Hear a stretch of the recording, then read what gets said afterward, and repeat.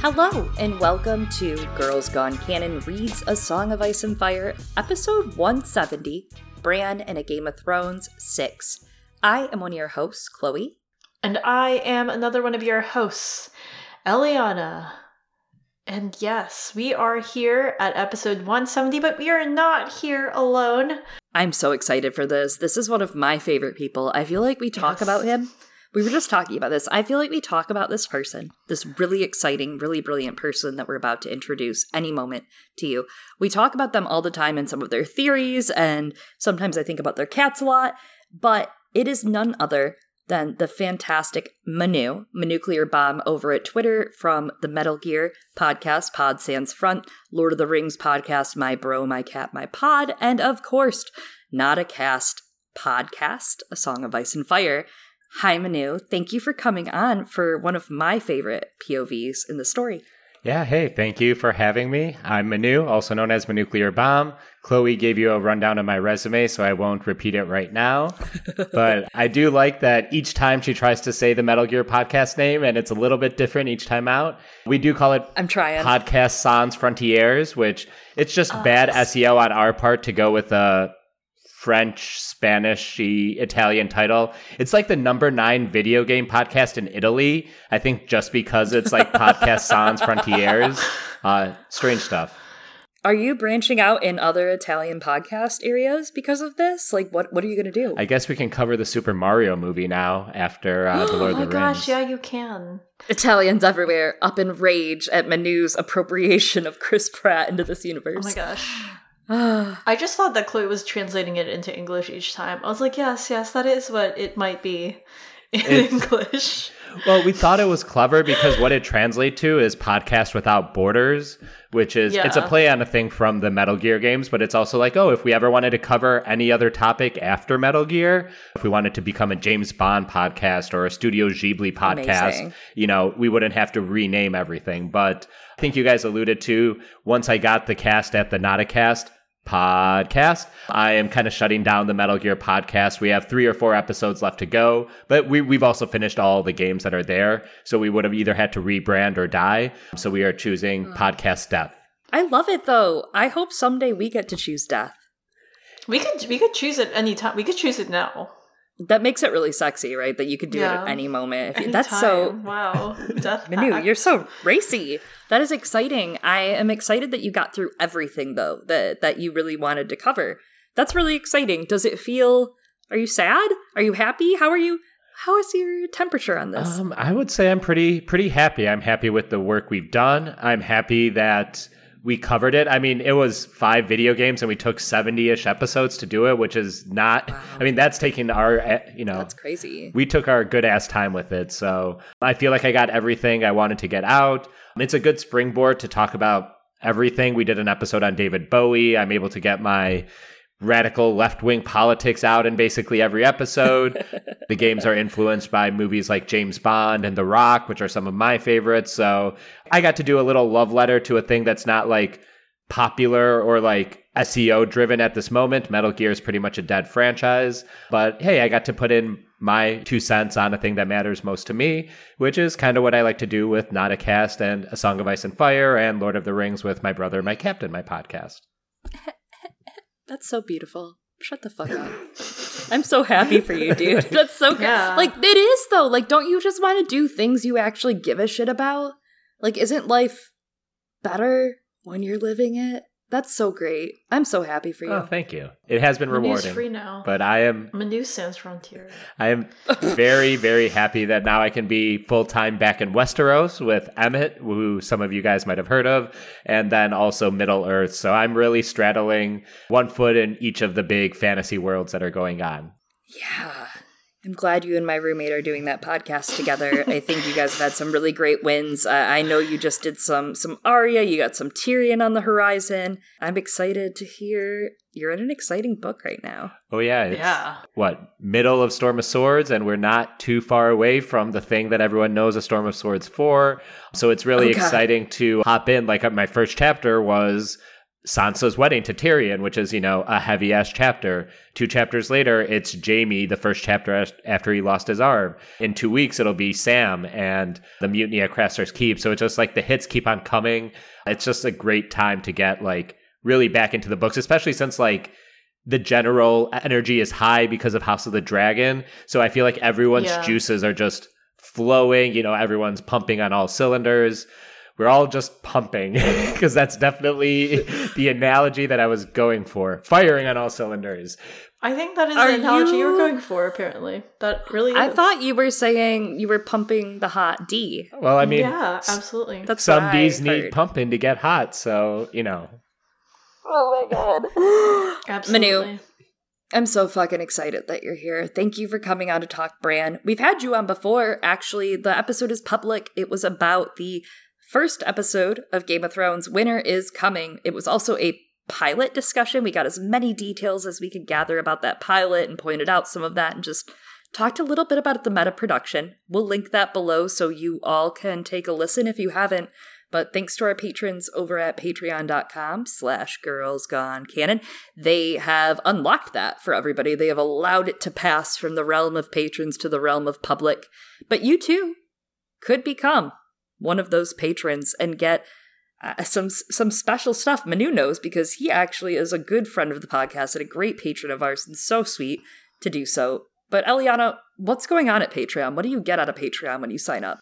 Besides the joy of supporting our podcast, when you sign up in the Stranger tier and above, at the $5 tier and above, you get bonus episodes every single month, just like the one that we recorded long ago. That was a long-ass time ago now.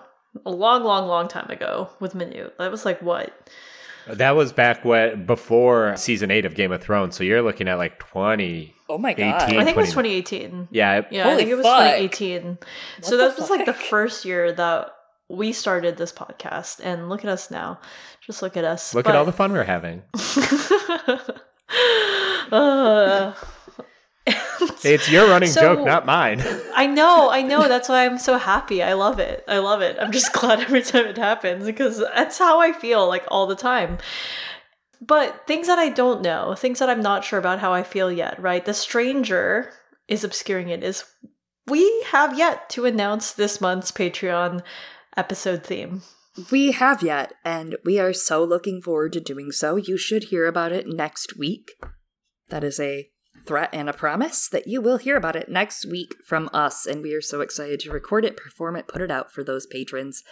But if there's something that you can surely look forward to in the meantime for that announcement, it is if you pledge to be in the Thunder tier over at Patreon, which gives you access, Thunder tier and above, $10 and up, lifetime access to Discord, and to Discord voice chats, which we have weekly events, House of the Dragon discussions on Friday, 2 p.m., slag off your fucking meeting. Just fucking don't go. Or go and have 2 things going and listen to our great friend Maddie, who is hosting fun discussions. They're colorful, they're bright, everybody is having a good time. There's some shit posting IRL, but there's also some really deep, insightful takes going on. So that's Fridays, 2 p.m. to 4 p.m., Eliana Standard Time, Eliana Time, depending on where you are in the time zone at this time. That said, there's also a monthly brunch and happy hour. This one is happening. This is, oh my god, the last Hot D brunch. October 23rd, Sunday, 2 to 4 ET. It will be our final House of the Dragon themed brunch, our Hollow D brunch, if you will, / happy hours. So come attend, grab a little drink of your choosing, and we'll chit-chat about Hot D and about life and hang out and chat. Yeah, it will be the absolute hallowest of Ds, absolute linga of a time. But if you want more voice chats, something else that is happening towards the end of this year, I assume we are doing voice chats, so please do not hold me to this, but I mean, we'll likely be discussing when His Dark Materials, that final season, airs in December. Yeah, and I've heard some whispers of some other great beloved series coming on, maybe before that, maybe after that for discussion weekly. Like, I heard some telltale of maybe some people rewatching Firefly, some other shows that are coming up. No promises yet on date, but TBA. So lots to tune in on over at the Discord. But if you're looking for something quicker, we do have something coming up tomorrow. If you're listening to this for the public, Friday, tomorrow, Saturday, 10:15, we will be chatting with History of Westeros about Hot D, about the upcoming episode, spoilers all from Fire and Blood and the show and all sorts of things I'm sure to come. But we'll be talking about Westeros once more, the Green Council. We will. I'm excited to talk about it. It's a pretty monumental part in this whole show and series, so catch us there. It seems like it'll be a bottle episode, so I'm excited. I'm feeling pretty excited about it. I think it could be an intense episode, and I can't think of anyone better to chat with than Aziz and Ashaya about it. Yeah. Hope you all tune in. Yeah. Well, a couple of other people have also shared their thoughts with us. Last week we promised to discuss some emails and tweets of note because we put them this week and thought they would go better this week. For example, we got an email from our good friend Warren, who says, I think it's interesting because to this point, so many people who could guide or support Bran and even indulge him are gone. His mom and dad, his half-brother / cousin, and his sisters. And I find it interesting how ultimately he does find his way, but he still clings to those childlike ideals. Like all the Stark siblings, he too finds his mentors, a crow in a dream, the Reed siblings, Old Nan, Maester Luwin, even Osha to a degree, and all leave their mark and encourage him on his journey. At the moment, Robb is also a mentor, but he too has his struggles as he tries to fill Ned's large boots. It seems like the concept of kill the boy and let the man be born is a real struggle for the male Stark siblings. I'm interested as you continue your coverage to hear your thoughts on this thematic resonance, which is not a term that we have used that much as of late. We gotta bring that back. Yeah, season 8 called They Want Their Term Back. Thank you so much for this email, Warren. Warren sent us a couple of other really cool things that I'm kind of holding on to. I think there's a place for them, and that place hasn't come yet. So keep your ears peeled for that. You might hear it in a future episode. But that said, I think there's a lot of repression to talk about for Bran in this chapter. I'm really excited to jump into it in a bit because he has no tutelage, and the tutelage he has is half-assed at best, or Bloodraven? I mean, I don't know about you. I always take wisdom and life guidance from Burbs. Yeah. I don't. I listen to people mostly. That's a or problem. Cats. That is true. That's That is better. true. Cats eat birds. And sometimes they bring me dead birds. So I don't know what that means. They're protecting you. That's what that means. I mean, I just know it don't clearly. listen They to are this protecting you. Hack. They are. Yeah. I'm right. I'm right. I don't know. I don't trust that Borb. He's doing his best. I actually was revisiting the concept of the show, that one show, and that they made about this here, or vice versa.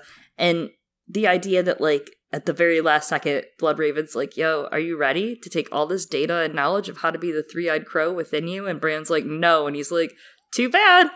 And he just uploads it. He's like, uploading now. Thank God I have an unlimited Google Drive for this shit. He trauma dumps all of Westerosi history on Bran. Yeah. Sometimes I wish I could do that on someone. Not Bran, though. No, he doesn't deserve that. That's unfair. No, he doesn't. But I guess a lot of his story is how he ends up trauma dumping what's trauma dumped on him onto other people. Maybe. So trauma dump onto others, only what you want trauma dumped onto you is what you're saying. Yeah, but I don't know if it's healthier for him to also follow his other mentor figure, right? Like Ned, who's like, I will internalize all of it and speak nothing. No, that's true. I think because, as Warren said, it's something we see with all of the Stark siblings, especially the male ones. I think it does apply to Sansa and Arya, too. I think they go through their own mentors, and we see maybe the spin on each one is, Bran's at a very different age than, say, Jon. So how these mentors impress on him will likely be different because he's a child who has less solid formed views on the world. So he might go a little more extreme or lean into the Bloodraven stuff a little more because he hasn't built his own ideas about the world beforehand because he's just been forced into war and this crummy situation right from the get-go. And I also think something we'll talk about today is the fact that when you are a person with disabilities, people sometimes just leave you behind or just hey, stay here so we can go out and do stuff. And by missing out on some of those experiences, he misses out on the chance to, learn and grow as a person because he's left in castle or left in bed. Yeah, this is a really critical time for him to be the heir below the heir. If Robb goes suddenly in war, it's Bran, and this is a very critical time that you think that you'd be training said Air. Hell, we see it this week in Hot D, right? Rhaenyra teaching Jacaerys Valyrian, finally. That's another topic. But teaching him High Valyrian, you have to prepare them for rule, and Bran's very unprepared, and we're definitely going to talk about that and how that comes at a disadvantage for him. Yeah. In his defense, I'd be pretty fucking unprepared at 8 years old, too. 9. Yeah, absolutely. Absolutely. Hallelujah. Well, we got another email, which I think is a little different, but interesting. This one's spicy. This is a great email. It's kind of fun, kind of spicy, from our friend David, who said, well, basically, they're counting down the POVs. They took note that there are 9 left. So we have Aeron, Arya, Cersei, Dany, epilogues, Jon, Con, Mel, Tyrion, and Victarion left to cover, not in that order, as they point out. They kind of went through some logic. They thought it didn't make sense to cover the epilogues before Arya and Cersei, so they have to come before the epilogues, they think.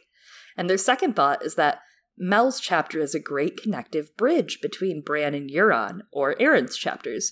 So given how ingratiated Bran and Mel get in the magic, it made sense Euron would come through Aeron, followed by his brother, Crow's Eye Tormentee, Victarion, which led them to Bran, Mel, Aeron, Victarion, which, basically alphabetical order, then they said left after that would be Arya, Cersei, Dany, epilogues, Jon, Con, and Tyrion. I think this is interesting because there's been some speculation in our Discord that we're saving certain chapters for last, and I don't know if that's true. I'm thinking maybe it is, maybe it isn't, and I don't want to send the presses a writing because we do have some clickbaiters at the Discord that are ready to take this and run with it. But what David continues to say is that he thinks Jon Con should follow Victarion because of the warrior mentality and the trauma of past transgressions. And then he also thinks Cersei might follow Jon Con because they're trapped in reliving the what-if scenarios of Robert's rebellion. They both have ghosts like Rhaegar and Tywin and others.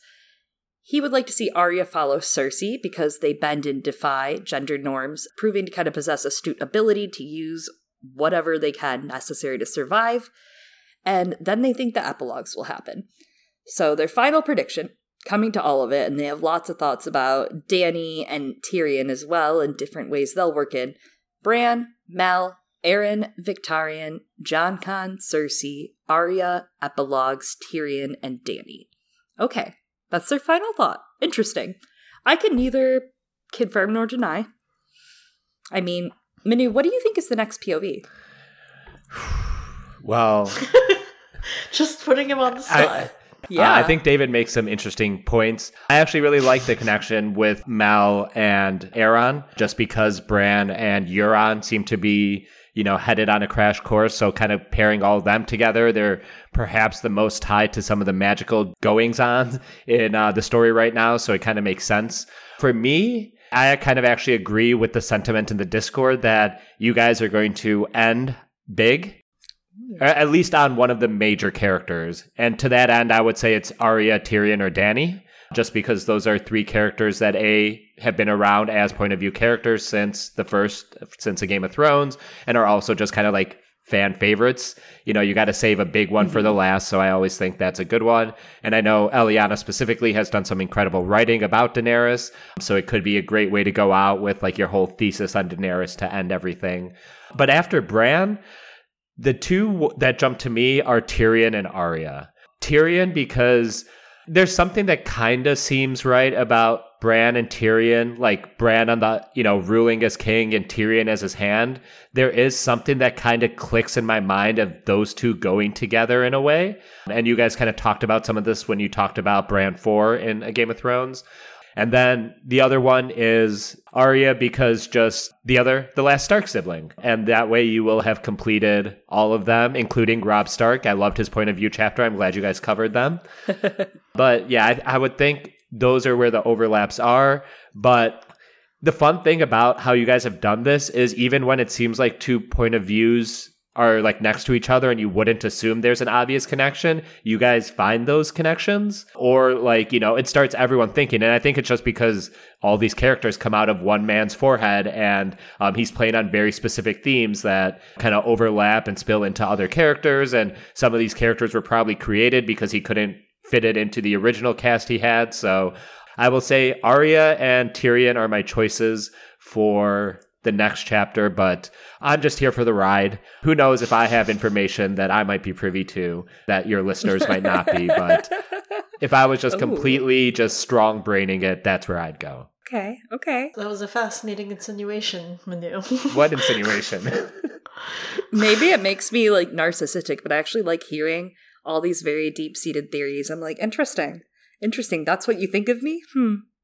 For me, I think it's sadistic. I love seeing people straight. I don't know if it's I just like love seeing people like struggle to think about it. I'm sorry, Jimmy. Manu, have you ever fallen for our false flags? I mean, many people have fallen for our false flags, and we have false flags planted everywhere, just to warn you. It was Jaime, Brienne, Cat, right? That one, I kind of had a figure. It just like, I'm an OTP Jaime and Brienne person, and I didn't think you two would disappoint me. You would not decouple the couple that matters. Oh. So I was pretty confident there, and I knew that Bran was coming up before you revealed Bran, where everyone was thinking Tyrion. But I think I could have bought into the Tyrion propaganda if I had not known from other things happening in our corner of the podcast world of Westeros. Yeah, you stayed at my home for like a week, so you did unfortunately unearth some secrets. Yeah. I'm interested to see where we take the podcast after here. I can neither confirm nor deny the things I already know. So moving past that, thanks for your email, David. Manu, thanks for your ponderings. I will not tell you guys. Maybe I'll tell you. You'll find out, Manu. You will find out. She better not tell you. Oh, we've joined our podcast houses. She better tell me. We'll join our houses. I guess, yeah. I don't know. Manu, last time you were here, we didn't get to do a lightning round.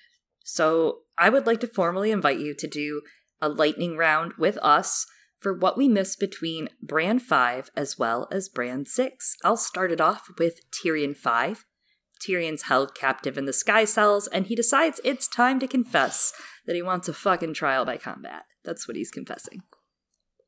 Eddard 10. Ned dreams of blood and blue roses, but wakes to another nightmare. Robert wants him to still be Hand of the King. Catelyn 7. Tyrion wins his trial and is set free. The Lannisters begin to amass their host in the Westerlands. Jon 5. Jon makes the next tryout cut for the Watch, but he takes a detour to ask Aemon for a favor for his good friend Sam Tarly. Tyrion 6. Tyrion and Bronn camp on the road and meet the Stone Crows. Eddard 11. Ned holds court while Robert is out and dispenses Lord Dondarrion to do the king's justice. Sansa 3.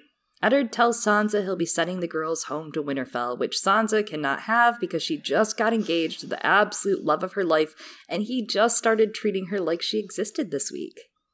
Eddard 12. Ned offers mercy to Cersei.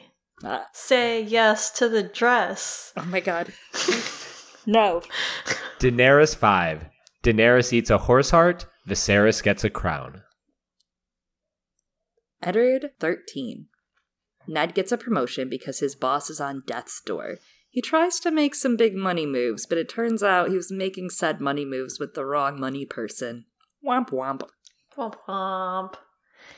Jon 6. Jon finds out that he's been sorted into the stewards instead of the tough guy rangers, and he is not happy. Nevertheless, he says his vows with Sam at a heart tree, who convinces him that being the Lord Commander's steward actually means that he's being groomed to rule. Eddard 14. The best laid plans of mice and men often go awry. Also womp womp. Just a lot of sad shit happening here at this part of the book. Arya 4. Syrio Forel and Arya feel something is off when Lannister guardmen come to collect her. Syrio fights them off and Arya runs. Sansa 4. Sansa is summoned from house arrest to write letters in the Queen's voice. Jon 7. Jon saves the Lord Commander from a white person. He used to be a person, now he's dead. Oh, rip. Isn't that true of all of us? Yeah, we all do die. Which leads me into Bran 6 in A Game of Thrones, where no one does die yet. But the banners have been called, war's afoot, but Robb Stark is marching the wrong way. The Karstarks aren't, though. They are marching into Winterfell with 3,000 horsemen, 2,000 footmen. What is this, CK2, the Game of Thrones mod? Oh my god. A man is leading them with a large drum, booming it into rhythm, and Bran watches through Maester Luwin's bronze far-eye glass. Lord Rickard Karstark is leading, his sons Haryon, Eddard, and Torrin riding beside him under their banners, night black, emblazoned with a white starburst. Yeah, we're already meeting the sons who Lord Rickard is going to get big mad about losing later. I think of that Clickhole article, Which One of My Garbage Sons Are You? I don't think Lord Karstark's sons are garbage necessarily, but it is just fun to meet them here. We know what's going to happen to them. Death. Fucking death. And I love the politics that start to play in this chapter. Little things like we're seeing his sons are named after northern names, it seems, right? Haryon, we don't really have another name for in the story. It's kind of cute. Alice, I guess, says that he goes by Harry with family. I'm like, oh, that's kind of sweet, kind of cute. Okay, Northern Harry. But Eddard Karstark, Torrin, the king who knelt, he's naming them for the true North, or also for political plays, for advantages. I find that curious to see how he kind of fits into things, especially with his appearance, as we learn soon. Speaking of other things that are small things being set up, I thought that was interesting. Bran watching from afar through the bronze far eye, right? Like, Bran watching from afar. Looking through a different eye. Yeah, absolutely. Well, Old Nan says that the Karstarks also have Stark blood, even if they don't quite look like Starks. They are big, they are fierce, they are covered in thick beards, long hair, and they wear skins and pelts of bears, seals, and wolves. Just all around, like, imagine hair. That's it. Yeah, just look in the mirror for that. But it seems like the great houses north of Winterfell just seem to get more feral or, like, furry, perhaps, the further you go north. Oh, furry. The Karstarks and Umbers and Mountain Clans just seem like they're built different than the other houses in the north. You absolutely get the feeling, too, that there's something going on that feels like it's been going on for a couple of decades, and that the Starks participating in southern politics and starting to make these alliances with the South have almost watered them down in the eyes of the other lords who still practice a lot of the different rights that once built their lands, right? Like, not necessarily are all of these rights okay. Like, First Night, not okay, Boltons. You should not keep practicing them. But some of these things, there's some of that great north, where manly, masculinity that's still going on. But also, you can see why they're starting to get frustrated with the South imposing their politics and their laws upon them when they're a different land and a different people of a different culture. And some of these internal frustrations of these lords feel like more than just the Lannisters starting to attack, right? Like they seem to feel like they're losing parts of themselves. A deeper war, especially when you look at the way their life is and how resources are much scarcer in the north and land is scarcer and fertile land is scarcer. Men are ready to just go out and die in the winter, where the South, it's not quite the same. So, of course, they're hoping for a war right now. War means possible profit or death. A lot of death happens, but what you're saying is interesting, right? That there could be sort of like an anxiety about their way of life disappearing because of the South. I don't know. It just makes me think of actually something, Manu, you were talking about earlier today in another chat about languages disappearing. I had to do some research into language death for one of the Metal Gear pods, and there's a chance that 50 to 90% of the world's languages spoken right now will disappear by the end of the century, and a lot of that is a result of colonialism, diaspora, the lack of revitalization efforts that are done into various languages. I think 10% of languages right now have fewer than 10 speakers, so they're expected to go extinct in the very near future.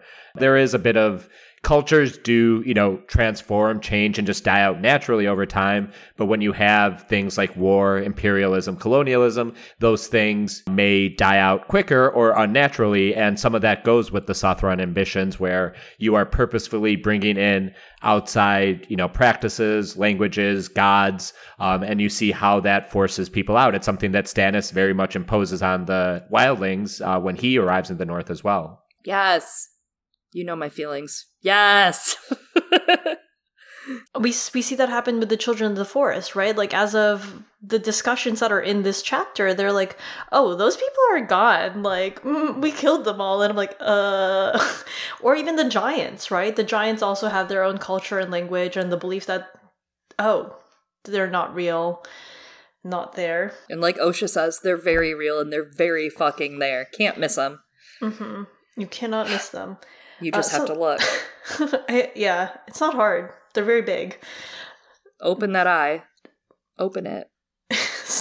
Another thing that this makes me think of, this idea of like they might have Stark blood but they don't look Stark, is interestingly someone who does look Stark, but in regards to, oh, he has Targaryen blood, though he may not look Targaryen, Jon Snow. I've heard of him. I like it. No, I like that. He's okay.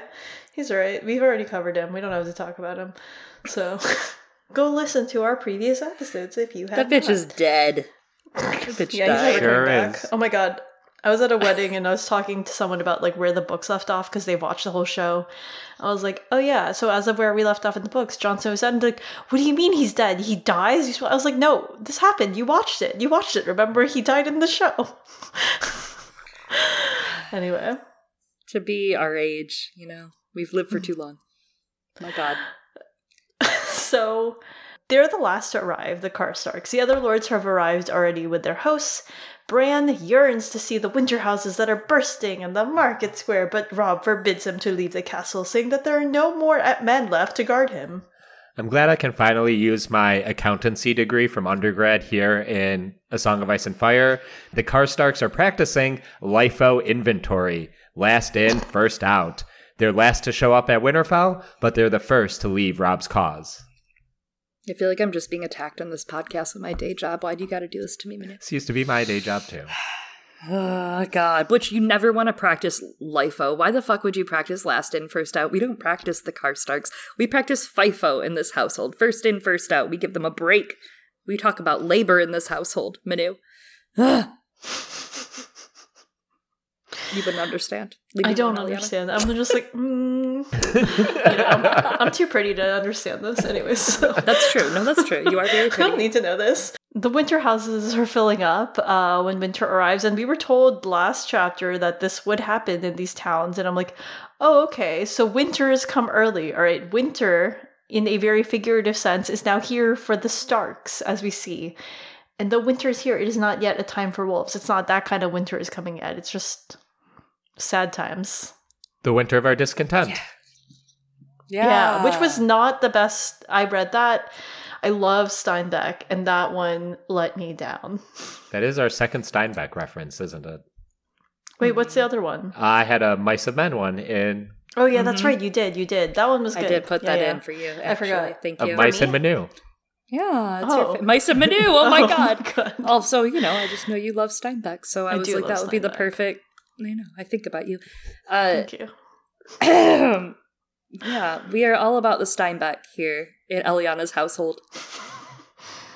I'm loving seeing Wintertown fill up, and we're going to come back to it in a minute because we get a little more lively of a description, but Bran really wants to go, and Robb says no, and he's like, I'll take Summer, but it's too dangerous. One of Lord Bolton's men had knifed a Kerwin at the Smoking Log the other day, and he says their mother would skin him for a pelt if he let Bran go there. Oh my god, this feud starts right here. I totally forgot about this, because in Clash, Clay Kerwin is slain by Bolton men at the Battle at the Wintertown in front of the castle, and his corpse is then presented to Theon with an arrow in his eye. So, just a great jump back from George on this. Yeah, and it's really introducing us to Bolton's savagery, and it's just literally words away from a comment about flaying. So we're already setting up their whole deal right here, and it's something that probably took me a reread to even notice. Is like, oh yeah, this asshole, like we know all about this house right from the get-go, but it just doesn't really come into play, or George really long plays it to get to the Red Wedding. I mean, you know what they say, when people show you who they are, believe them. Believe them. This is who the Boltons are. Everyone is just like, oh, I don't know, that maybe it's not a red flag, it's a pink flag, and it therefore ignores that. No, that was a red flag. It's just kind of a desaturated red. Yeah. It wasn't an actual flag, it was a piece of skin. So that was kind of a red flag in itself.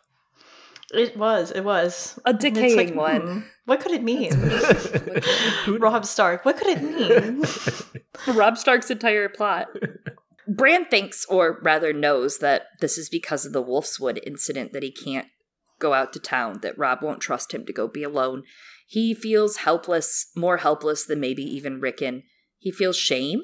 He was only a few years younger than Robb. Okay, double that a couple times there. Okay, buddy, like you're not... He really is feeling that pressure. He's nearly a man grown in his own eyes and should have been able to defend himself. A year ago, he would have been able to visit the town, climb its walls, wield a sword well enough to knock Prince Tommen down, but now he only watches the others play, peering through Luwin's lenses. And now he could only watch, which he'll do with 1,000 Eyes and One. Maybe Luwin's lens is that one. Yeah. I do like what you said about how he's comparing himself to Robb, though. Like, hold your horses, but he's also seen these massive changes in Robb ever since Catelyn specifically went south. So seeing his brother all of a sudden seem to blossom into a man, that's a really strange way to say it, but to see him do it. It's true. And then he's like, well, I'm just sitting here, and he kind of feels inert. He isn't making those same jumps. And this is also just a little bit of the reality for people with disabilities. It's just easier and safer for everyone else if you stayed at home. No one's really considering what might be best for Bran, or they only think about it in the sense of his safety and not things he can learn or grow or what value it might be if he's out there, amongst the people. That's really well put. They're not thinking about him and his well-being necessarily. Not, again, like as you said, in that larger way. I think only Maester Luwin really, I think, puts a little more thought into that. Maybe after his eyes were opened after Tyrion showed up. I don't know. But it leads to, therefore, as we see from Bran, like feelings of guilt, feeling also like he's a burden. And it's because, as we've discussed, right, people aren't really making the world more accessible for him. And it's doable. Right? It absolutely is. And in doing so, it also is a really isolating feeling, right? He's seeing all these people that are around together. He already is isolated because his family's left, and now he can't go out there and join. And even when he's there, right? This is a different Winterfell than the one where we saw where it was full of life and people at the beginning of the book. Now it's full of life and people, but he's alone in a crowd. Yeah, there's something about being disabled and the fact that, like, especially right now in the escalation of war, as all of these people are joining, he is the least of their worries. He becomes a percentage and he becomes a number. In fact, I'm not like a big nonfiction reader. I'm sure you guys have got that over the past 4 to 5 years. I'm not a big nonfiction reader, but there's a book by Cathy O'Neil called Weapons of Math Destruction, which basically shows, through the inherent, like, just universe that we live in, the way things were built and how it was easiest to make decisions, the way data filters and the way people get lost in the margins, right? And like right now there is so much going on at Winterfell that the most that can happen, as we'll see soon, is that Luwin is like, I made you this basket and we could carry you in it. And that's how far I've gotten right now, because I have to do 800 other things because resources are slim. People that are resources are slim. There's only so much time before all these banners leave and other men have bigger egos to fill than little Bran Stark. That's really the truth of how people looked at it. And it's sad because it's like he's getting pulled in all these directions that people are saying to him, you need to be Robb's heir. You need to be ready to be the Lord now. But also, like, don't worry about it, Bran. You'll do better as you grow. But no one's helping him. No one's actually, like, nurturing that. They're just saying, you'll do better. Don't worry about feeling inadequate. And I know you feel inadequate right now. We'll come back to that someday. But then they all die. And no one comes back to it. And he's all alone. Like, how is that supposed to... It's a bummer. How is that supposed to happen, right? A bummer. He got all. deprioritized. Yeah, bummer for me. Bummer for Bran, my son. Yeah. I'm here to represent Bran today. Getting a little upset. You're going to get even more upset. Yeah, I know. So, instead of getting to go into town, he learns all the banners from Maester Luwin, which is also very great knowledge to have. The silver mailed fist on scarlet of House Glover, Lady Mormont's black bear on green, the flayed man, red on pink, of Lord Bolton, a bull moose for the Hornwoods, a battle axe for the Kerwins, I've said it 8 different ways, I apologize, 3 sentinels for the Tallhearts, and House Umber, a roaring giant in shattered chains. Soon he learns their faces as well when they come to feast at Winterfell. The hall isn't big enough to seat all of them, so Robb rotates through them, hosting one at a time. Yeah, in light of King Bran from season 8 from the show that the books are based on, you come back to these chapters and you look at these and realize, this is the ongoing political education of Bran Stark. We just covered a Jaime chapter over at Notacast, and Jaime, when he's brought to Harrenhal and he sees Bolton banners, and he's like, well, I recognize that one, but I don't really know much about them. You can see that, like, you know, he wished he knew a little bit more about the heraldry and who might be around and what it could mean other than possibly they flay people. But to that end, I do like that we get the phrases, the hideous flayed man of Bolton and the fearsome sigil of Umber. The only two that get adjectivified or adjectives to on top of just the description of their sigils, and they are perhaps the most important of Robb's bannermen, so they're already kind of portending the roles both will play in the war to come. Do you think that they needed to know much more than they flay people? Probably not, but you know. It's one of the flaying thing is like convenient because once you know that, you can like kind of assume the rest about them. But that you can't do that with other houses. Like, you know, the Manderleys like seafood. I don't think you can intuit a lot much more, you know, about their lifestyle. That's true. That's a great point of like how it's teaching Bran. I mean, these are the people that he's going to have to know. He's going to have to rule. And Jaime, as you said, right? Clearly he was not meant to rule. He does not give a fuck about any of that. Big himbo hours. But what's fun about this is it's also a nice seamless way that George kind of introduces us to a bunch of these houses and players, because it is still book one, right? It's world building seamlessly like built in, but also it reminds me then a little bit of Podrick and Tyrion when Oberyn's arriving in King's Landing, and he's like, who are these, Podrick? To help him feel less nervous. Not unlike Sansa too, right? On the road, naming everyone. And at the tourney. You can tell that, at the tourney as well. That's great. Yeah, it's a good part of their education. It is important because, as we see above, Robb is doing his part to feast the lords and rotate them through and spend equal time with each of them and learn what makes them tick, what makes them mad, what, you know, provokes them, and what doesn't, what unprovokes them. You know, learn all these little things about them, and Bran is learning it from afar so that he is primed and ready when it's his turn someday. He is given a place of honor in this, too, right? So he gets to be there, right hand of Robb, but he feels them staring at him, which makes him uncomfortable. It does not make him feel very powerful, as if they're wondering why a crippled boy was placed above them at the dais. First of all, rude. Yeah, agree. Rude. He literally lives here. Yeah, you come to my house.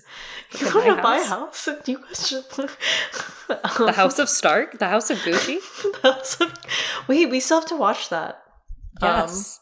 Manu, come to our bonfire. Yeah, the movie by Ridley Stark. I will absolutely come by and watch it. My Ridley Stark. Hallelujah, brother. So it's very rude. Second, you were just talking about, right, like Robb learning a lot about these different houses and learning to rule, and even Bran as well, right? And it's part of why Bran is seated here isn't not just to disrespect everyone, and it's not just it's his house. I mean, it is because it is his house, right? Like, literally he lives here, next in line after Robb, as we've established last chapter. Robb's kind of anxious about it, like, oh shit, after me it's an 8-year-old. It's Bran, right? He's the heir after him, and so he's placed at the right hand of Robb so that Bran can witness and learn about leadership in the same way that Robb was taught these same things. And this happens just a few chapters after Jon has been named to the stewards and is told by Sam, like, it's not an insult, you are being groomed for role. Next, Bran tells Luwin many times about how many knights and men there are outside, and Luwin tells him that there are actually very few knights. Well, actually, because to be a knight, you must stand a vigil in a sept. We don't have too many of those here in this place that we live, Bran. And then be anointed with the 7 oils. Again, not a very popular custom here where we live in the north, and because we have few knights, as we mostly worship the old gods and not the 7. We have this line. But those lords and their sons and sworn swords are no less fierce or loyal or honorable. A man's worth is not marked by a sir before his name, as I have told you 100 times before. that line, "A man's worth is not marked by a sir before his name," is something that is going to be prominent as George explores what really is a knight through characters like Sir Gregor and Sir Jaime versus Sandor Clegane and Brienne of Tarth, who do not have those sir titles. Yeah, like, I am no sir, I am no man, first of all, second of all.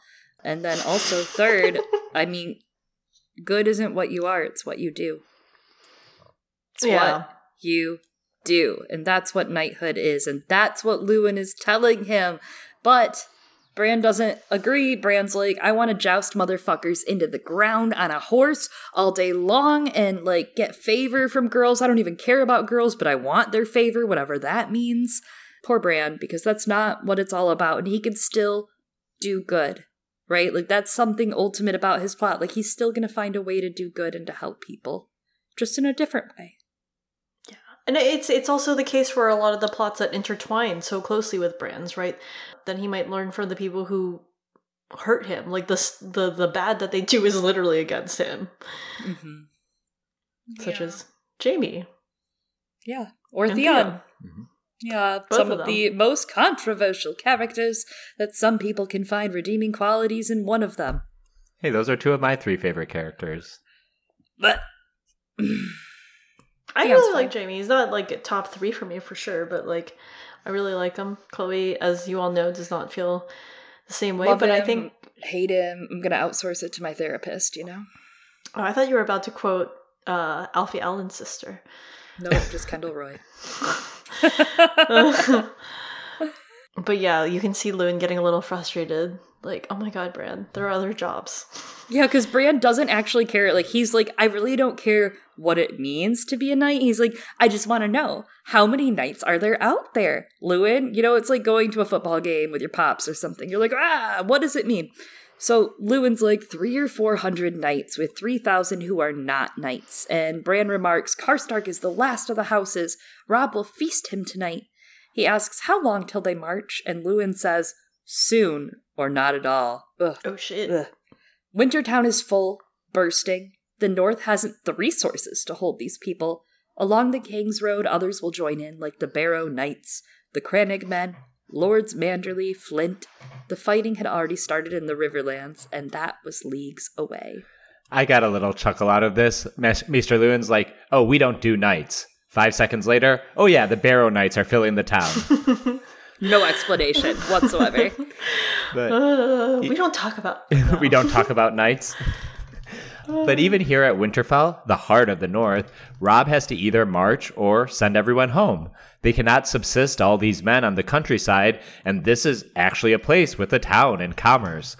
On the road and in the open country, they are like to eat the countryside even faster. And then think about what happens once they get down to the Riverlands, which Tywin has been going scorched earth on, so there'll be even less to sustain the troops. Yeah, looking at like the Dance of the Dragons, right, in Fire and Blood especially, you realize that for the Northerners that came south, there's no reason to go home unless they come home with some sort of money, resource, land. I mean, most of them settled down south because there was nothing left for them, right? The remainder. I thought that was very interesting, the widows and the different relationships that had to be forged, and I think that's really going to come back into play, especially after the long night, because everything is going to be fucking scorched. There's nothing to eat. We have to start growing again. What do you mean? The long night was like a night. It was like one really long night. That's what I was told. I'm so tired. Because of the long night. I'm very tired. But yeah, absolutely, I do think, you know, for what both of you are saying, like, I think that's the point. Like, that's the point that we're supposed to get to one day in the Winds of Winter. So, Bran returns Luwin's bronze tube. Why is it written like this, Chloe? And looks at him, realizing his hair had grown thin on top. It felt odd to look at him from Hodor's back when he had spent his life looking up to him. I loved the way this was written with those perspectives of looking up and looking down. And Bran, with his loss of, you know, autonomy over his body, being able to fly, and how the bird lied to him. Fucking birds. The bird lied to him about flying. But he's often associated now in his dreams and in these visions of being high in the sky, looking down on everyone everywhere in Westeros. And not just Westeros, but also there's something about him watching Luwin age, right? That suddenly now he's seeing it, and he's seeing it from above, like he's seeing this worldview of Westeros through the ages suddenly, and seeing the scope of things, and not just the scope of things, but like the scope of life? Like beginning, middle, end, like when you realize what some of it's about, and then when it surprises you and it's not about any of that, and it does like the whole thing where suddenly you realize what it's about again, yada yada yada. There's something really just sad and quaint about him looking down at Lewin's balding head and him going, I guess I never realized that's what it looked like from up here. The world is different down there. Yeah, he's now on Hodor's back, thanks to the wicker basket idea, a crow's nest like on a ship for a crow's eye view. And Interesting. I even like what... Have you told your boyfriend about this? No, I haven't. I kind of came up with this as I was working on the notes. Manu Original. Live here on Girls Gone Canon, episode 170, Bran 6 from the Game of Thrones. Heard it here first. Oh my god. That's a clip. But also, I was liking what you mentioned earlier, Eliana, that perhaps Tyrion's visit actually, like, triggered something, and Maester Luwin is like, let me think a little bit outside of the box on how I can help this boy kind of get around. And this basket might very much be a result of that. Yeah, it's definitely outside the box. Well, he's in the box, but... Basket. What's in the box? First of all. What's in the box? God. I love that. I love this crow's eye shit. That's fucking... That's beautiful. Damn. God damn, Manu. Fuck. That's great. That's great. Get out of here. No, my mind is blown to that. That's really interesting. But, you know, like we were talking about, like, ways to make things accessible for Bran and how Doran does seem to have a wheelchair. What is interesting is to spoil the recent series, House of the Dragon. It's not that big of a spoiler, but it's a little bit of a spoiler. I assume you all know one day Viserys gets much older, and as for many people as they get older, I'm not going to give away too much, mobility becomes harder, and they do not have a wheelchair for that man yet. Yeah. That's all. Well, no wheelchair craftsmen in the north right now either, unfortunately. He's a little too busy dancing with bones and shit, but maybe later. Maybe when war settles down a little. I like this idea that they haven't invented the wheel in the north. It's just like they have to have guys like Hodor just carry everyone and everything around. Oh my god. It sure does feel that way. Were they like, wow, I can't believe the king got all the way here. Like, what is that? What is that on him? Oh my god, how did he get here? But you know what? That's so silly, because if you go back to Game of Thrones, which this book series was actually adapted from, Daenerys says she's going to break the wheel, proving that the wheel does exist, Manu. So I need you to kind of get it together on your sources. But that's not the North. That's the point that he's making. We do see the book character Raz take a wagon south once war comes to the north, so... The book character. Get the fuck away from me. I love you. So Bran is done watching everything below him. He asks to go back to the keep, but Luwin says his brother doesn't have time to see him. But he doesn't want to go see his brother. He wants to go to Godswood, so down they go, bouncing in his basket. He prefers to ride Dancer, but Dancer can't go everywhere, and Hodor does seem to like it, though he thinks it's always hard to tell. The only tricky part was doors. Sometimes Hodor forgot he had Bran on his back, and that could be painful when he went through a door. Especially an oak and iron door, you know, which could serve him well, or, you know, else he's doomed and damned to hell. Maybe Hodor's not forgetting, and maybe he's exacting these micro-revenges against Bran because he knows Bran's going to break his brain later and make him hold the door. So every time he passes through a doorway, he, like, intentionally bops Bran's head against the doorway. So, you know, just a little payback against the boy that ruined him. I support you, Hodor. Go on your revenge tour. Oh my god. My god. Yeah, I mean, same. That's all.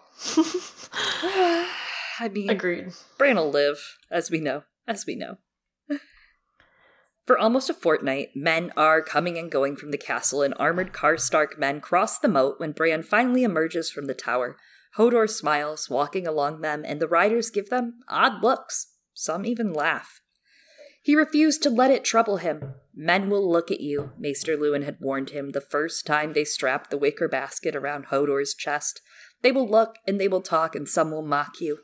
Let them mock, Bran thought. No one mocked him in his bedchamber, but he would not live his life in his bed. Yeah, Bran understands he could hide in his room, but what life is that? And I like that these are ideas that Bran himself are thinking. Let them mock. It is no life to be in my bedchamber, as opposed to someone telling him that, because he could very easily, when something bad happens to you, it is very natural to perhaps just sulk and, isolate yourself and stay in your room. We all kind of dealt with that a little bit with COVID and everything. So that is, a very natural reaction. But to see this 8-year-old boy be like, no, I need to be out there, that's actually kind of a big dub for him. Like the fact that he's not given up his hope. Life is full of possibility, as someone once said. And I like that he's embracing that. Yeah. It's like he's embracing what Tyrion told Jon. Yeah. Right? And a little bit of what Tyrion imparted in him when he gave him the saddle. And it also reminds me a bit of what Brienne's master at arms, Sir Goodwin, says. Men will always underestimate you, and their pride will make them want to vanquish you quickly, lest it be said a woman tried them sorely. He's not a woman, but he's perceived in a similar area as women in some parts of this story, I would say, right? Like there's very much a similar space that they're embodying in that people will underestimate him. But as we'll talk about soon, he is going to become his own version of a knight of the mind, right? Something to not be underestimated. Yeah, anyone who doesn't fit into that able-bodied male warrior imagery is immediately marginalized in this system, whether it's women or cripples, bastards, and broken things, as the parlance of this world would have you believe. So I think the relationship between Brienne and Bran, beyond just the commonalities of their names, is really poignant here. I've never even noticed the commonalities between their names somehow until now. But there's also something else there that I think kind of speaks to what Bran's story might be in the future, right? No one mocked him in his bedchamber, but he would not live his life in bed, right? You could live a life where you feed off of the experiences of others. You get to be a witness. You get to watch everything. But what is that life without experiencing it next to the people you love, right? He learns that from Bloodraven of a brother I loved, a brother I hated, a woman I loved. And yet Bloodraven has lived and that he has survived underneath the ground all this time, but is that living his life? And it's not. And I think that might encourage Bran at some point to be like, I cannot stay underneath this hill where, yes, I will be safe, but what life is that? Agree. Very much. As you know, I'm a big person of this theme, of this whole, is it living if you're just depressed, staring at a wall, dissociating for 10 years? I don't think so. I don't think that's actually living your life.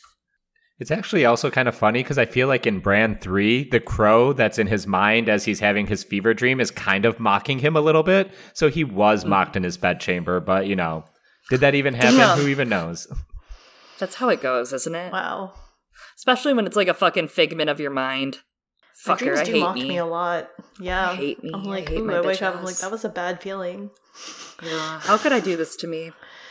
So, instead of staying and feeling insecure, Bran whistles loudly and Summer bounds on in. The Karstark men and their horses are unsettled. Some of them are rearing and kicking. Yeah, big money move. And Bran reminds Hodor to take them to the Godswood.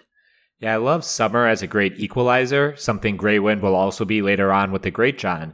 It makes the Stark children formidable regardless, and it also plays up with the fact that the Stark sisters don't have their wolves anymore, and that allows them to be in a position to be kind of, pushed around a little bit on the chessboard. Yeah. Yes. It's not nice that you remind me that Sansa doesn't have a wolf anymore. Oh, I got a worse one coming. I know you do, and I'm not happy Yeah. about it, and I don't want to talk about it. Thanks. Foreshadowing. Thanks. Winterfell itself is now very crowded. We have the sound of swords, wagons, barking dogs. It's all afoot. And the armory is open with Mikken at his forge. And we have this line of, Bran had never seen as many strangers in all his years, not even when King Robert had come to visit father. He tried not to flinch as Hodor ducked through a low door.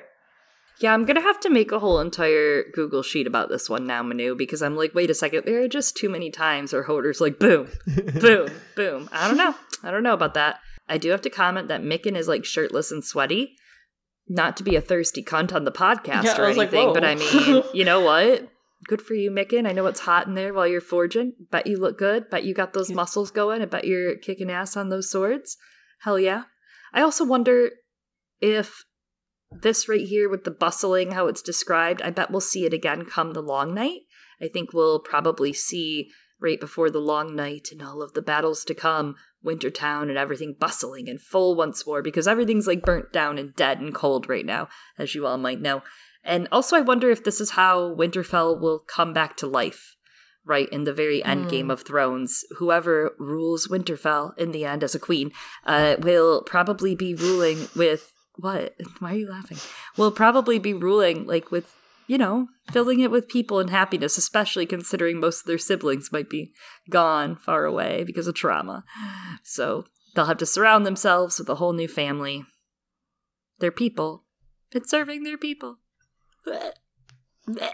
Big so yeah. That's what I'm thinking about, guys. I mean, they'll have to, right? It's not just good as something you do. Families, where you make it. Oh my god. Home's where you make it? Home is... where the heart is. I'm with you. Oh, that too.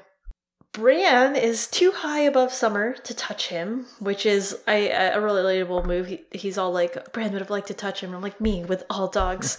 And they walk all along the same to the only peaceful place left. He asks Hodor to leave him to soak, and the leaves of the weirwood brush against him, and then there he just vibes. I also like that this is an island of peace and a sea of chaos for Bran, which it very much, that's what the Godswood is to Sansa in King's Landing too, as a place of silence and place where they can have silence and privacy in the Godswood, even if there is no, like, say, heart tree in King's Landing for Sansa to really pray to. Just the fact that it is a place of solitude, a place that's not paid attention to by others, and that's a great place for them to go.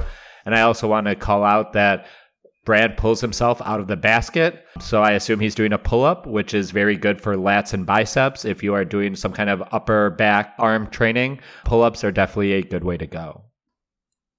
I must Was say, that aimed at me? Would you? I have no upper body strength, so... Me and Eliana have been exchanging fitness tips of late. Manu's gone gymming, so I'm trying to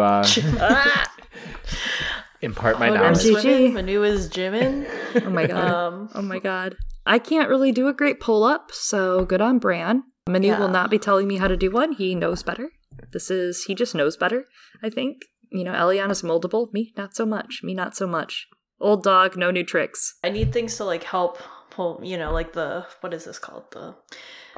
I've had someone, like, help pull down, what are those huge rubber bands to, like, help ease some of the weight for that in practicing with that. But one day, maybe, I have a coworker who, I don't think he ever got to it. I don't remember. His goal was to be able to do a muscle up. And that's kind of what this sounds like, you know, like you pull up and then you, like, push yourself up thusly. Mm-hmm. I've never been able to try that just because I don't think you guys care about my gym equipment. So I'll just stop right there.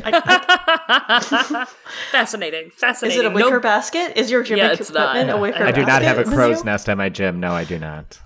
We need to get you one. You know, there's a great parallel going on, right, of Tyrion just having ascended the Eyrie in a basket as well. Yeah. So for those of you Tyrion next chapter believers, interesting. That is interesting, actually. Yeah, that they're right next to one another.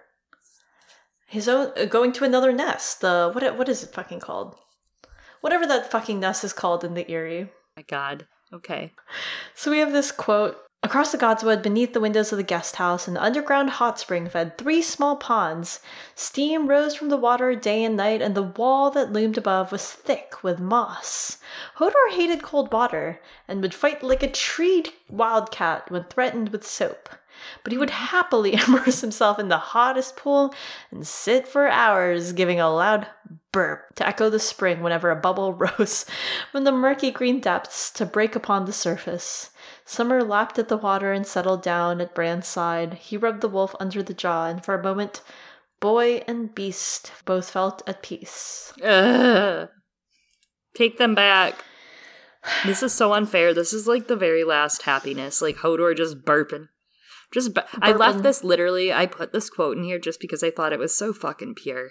Just them at the Godswood, Hodor burping out in the air at the bubbles from the water, and Summer at Bran's side being sweet. I bet there's bubbles of water all over the beardy snout of Summer. Up close. Woof.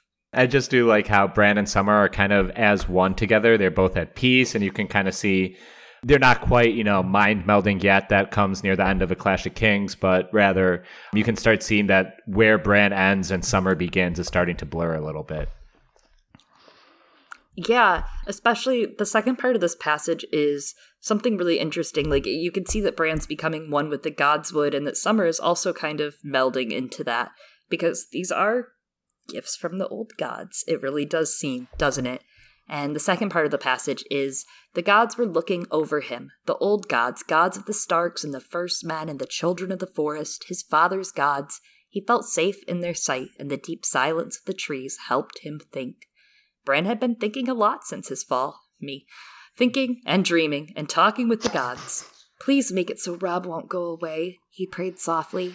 He moved his hand through the cold water, sending ripples across the pool. Please make him stay, or if he has to go, bring him home safe with mother and father and the girls, and make it so Rickon understands. Yeah, it's so great that, Bran feels one with the gods, or just that the gods are looking over him now, and he no longer has fear of the heart tree, because I think very early on he's like, yeah, that tree kind of gives me some creeps. But now he's like, yes, my good old friend, tree. I just really like that for him. And I also like that he mentions that they're the gods of the children of the forest as well, just because the children of the forest kind of inhabit this like fantastical space in our mind as these kind of like nymphish or elvish kind of creatures, but to them they also have gods that they worship too, or some manifestation of something beyond this mortal life. Yeah, the space they're inhabiting in his plot so far is so significant to me. It really feels like it's, I don't know, it's just like the children are mentioned every couple pages, it feels like, in Bran's plot, and he really seems to believe in them. Whether he thinks they're real or not, and whether he believes Luwin or not, something in him tells him to believe. And there's something about the Weirwood scene here, too, that, like, it mirrors him watching his father pray in A Dance with Dragons, right? Where his father is begging the tree, begging the old gods, and saying, when his hair was brown, no gray in it, his head bowed, let them grow up close as brothers with only love between them, and let my lady wife find it in her heart to forgive.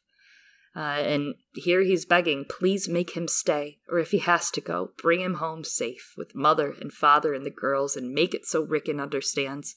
And none of these things happen for Bran. The gods they're not good in this manner, because mother and father haven't come home yet, and the girls haven't come home, and Rickon doesn't get the chance to understand. Osha takes him to Skagos. When will all this be fixed for me? George? I would like to have... all this should be fixed, right? Because that's hurtful, in my opinion. This actually is a little bit hurtful. A little bit of an attack on me and my character. So, There's something that you're saying that's interesting in regard to, like, he believes that the children of the forest exist, even though everyone else is like, no, they're just a fairy tale. And it comes down to that idea of faith, and I think we've discussed this idea of faith a couple of times and how it manifests in different characters. And I think it is especially important when it comes to characters like Melisandre and Aaron, right? Faith even when blindly, especially, right? And for Bran, he's seeking something to believe, but you talk about how the gods are not good, and that's especially true of the old gods, right? And how can they be good if the old gods are just seers, like Bran, like the children of the forest, who are in a sense like kind of human in the way as well, right? How can they be good when, as you said earlier, good is not something that you are, it is something that you do. Rickon had been a winter storm, very adorable, very dramatic as we talk about this child, since he learned that Robb was going off to war. He's refusing to eat, he's crying, sobbing, screaming, punching old Nan. Oh my god, she tries to sing him to sleep. He's wild. He's like fucking feral. He's feral. He's very feral. He is. Love it. Oh my god, punching old Nan. God, Rickon's good is something that you do. Don't punch old Nan. The next day, he disappeared, and later they find him in the crypt, interesting, with a rusted sword from a dead king's hand. Shaggy Dog comes out of the shadows like a green-eyed demon, Shaggy is as wild as Rickon, and he tears a chunk of flesh from Micken's thigh. He also bites Gage on the arm. Robin, Greywind, and Farland have to subdue him, and they chain Shaggy Dog in the kennels, and then Rickon cries even more because of that. Oh yeah, so many thoughts about this. Hearing you say the winter storm makes me wonder if he's going to be like when he comes back in the winds of spring and is leading a cannibal army on unicorn back. If like his fame in battle will earn him the nickname the Winter Storm, like the Laughing Storm from the Dunk and Egg stories. I think that's right. I mean, he goes to Skagos. That's where the winter storms are. Is Skagos? That's it. Like. I think that's his thing, Manu. That is a badass name, by the way. If someone was named Winter Storm, even if they were 3 years old, I would not want to fuck with them. I wouldn't fuck with Rickon. I mean, look at Micken and Gage. They didn't even fuck with him, and look what happened. I just wouldn't even be near him. I'd say no thank you. Move over, Winter Soldier. The Winter Storm is here. That's just for me. Thank you. I appreciate that. But there's a lot of like setup that's happening here. We get stuff with hiding in the crypts, which is setting up later when Bran will go down there to find Shaggy Dog and Rickon. And that'll also be, shortly after or shortly before they find out about dead Ned. And there's also the bit about the old iron sword from a dead king, which I don't know if George knew he'd be using that as evidence in Barbary Dustin's Sherlock Holmes parody. But it is... all these little details you can really see George's gardening technique here, where he's just like making details that he can use however he sees fit, like much further down the road. And because of you two, I now pay attention every time black and green are mentioned, specifically in conjunction with each other, because the black of Shaggy Dog's fur and the green eyes, which I think you guys had noted in a previous Bran episode already, because of House of the Dragon and Fire and Blood, the blacks and the greens are going to be something that stick out to me, but also the similarity to the Lannisters, because Jaime and Cersei are described as having green eyes. So what's haunting Bran, because he had that whole traumatic fall thing. You might have heard of it. He was pushed out by someone who definitely was not Jaime Lannister, because Jaime Lannister has never done anything wrong.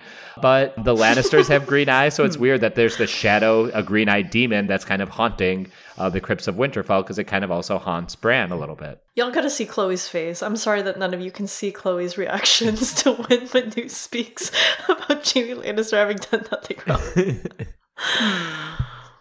Definitely an interesting take. Excited to have diverse opinions on Girls Gone Canon every week. It brings me joy. Thanks, Manu. You're welcome. No, I do like that because I do like it because it reminds me of the burning embers in the previous vision of the lions, the demon lion that they see. It just reminds you of the burning embers of their eyes in a way. But the black and green does very much strongly remind me of the Blackwater, right? The black of night versus the green of the wildfire, which is strongly connected to Davos. And, of course, Rickon's possible future with Davos. And when you bring the black and green into it, Eliana and I have briefly discussed before that there is a possibility, while I do think that Davos will leave Rickon on Skagos to keep him out of the fighting for the time being, that bringing him back would just be doing an Edric Storm disservice. Right? He does not believe in that. But there's something Alan Velaryon about Bran becoming an unlikely king, right? Becoming a very unlikely king of Westeros, and his long-lost brother Rickon, who was spirited away to save his life in the middle of the war, a war where two sides were warring over disputed claims for the throne, with his black and green puppy, is brought back by the oaken fist of the story. Davos, the seafarer of the story, brings him back home to King Bran, and there's a happy reunion. I don't know. I just think it's connected. I think George has plots, has plans, has schemes. Yeah, absolutely. That was mind-blowing, I remember when we discussed that. Never forget. I'll never forget. We love the dance. We're gonna dance forever. 4 more years of the dance, god damn it! Oh my god. I'm gonna fly. Luwin tried to get Robb to stay at Winterfell. Bran too, but Robb says that he has to. Someone has to go hold the neck, whoa, and help the Tullys. But Bran doesn't understand why it has to be Robb. He's like, Hal Mullen, even Theon. Anyone could literally hold it for him, but Robb will not listen. My lord father would never have sent men off to die while he huddled like a craven between the walls of Winterfell. He said, I'll rob the lord. Robb seemed half a stranger to Bran now, transformed, a lord in truth, though he had not yet seen his 16th name day. Even their father's bannermen seemed to sense it. Many tried to test him, each in his own way. Half a stranger. Ugh, half dad.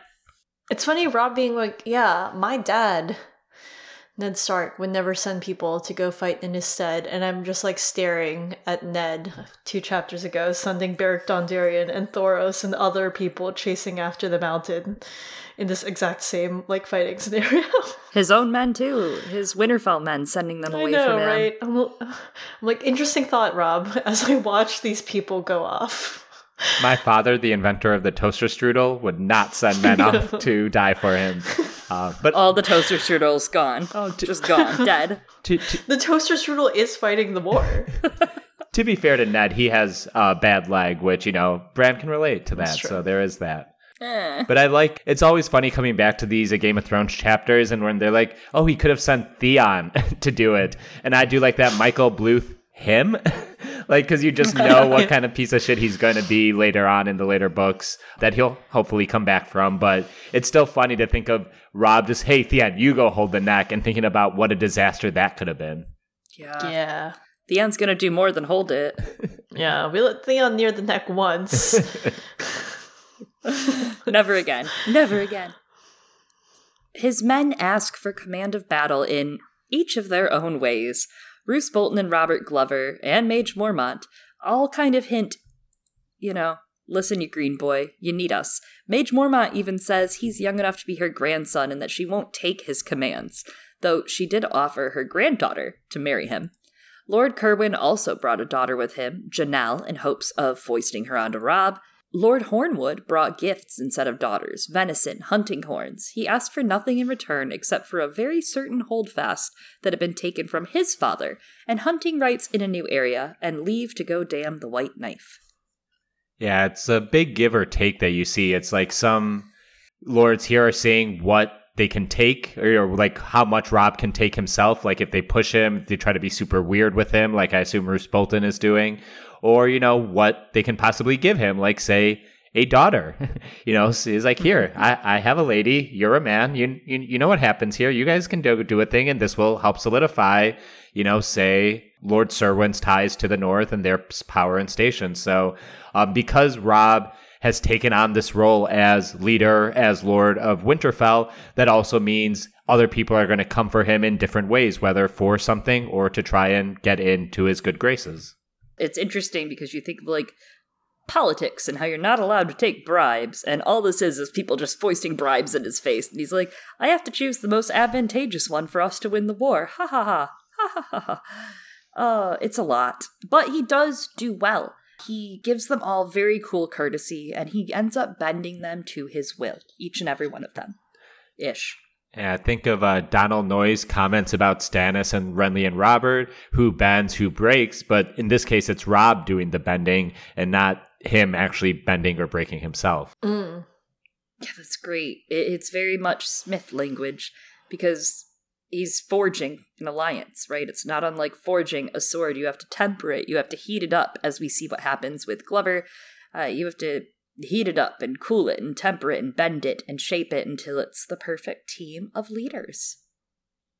Yeah.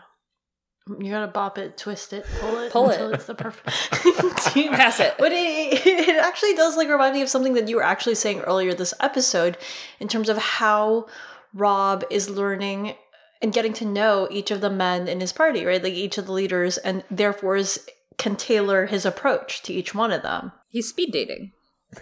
Yes, he is, but he's doing a fantastic job. Yeah. Lord Umber the Greatjon threatens to take his forces home if placed behind the Hornwoods or Kernwoods, and Robb tells him he can do so then. And when we are done with the Lannisters, he promised, scratching Grey Wind behind the ear, we will march back north, root you out of your keep, and hang you for an oathbreaker. Cursing, the Greatjon flung a flagon of ale into the fire and bellowed that Robb was so green he must piss grass. I'm sure all 16-year-old boys have a deep voice like I do, so that's great. It was perfect. Can you add a couple cracks for the next part? Yeah, Hal Mullen please moves channel to restrain him. Manu. Yeah. Oh my god. Hal Mullen moves to restrain him, but he's too fast and strong, unsheathing a giant, ugly greatsword.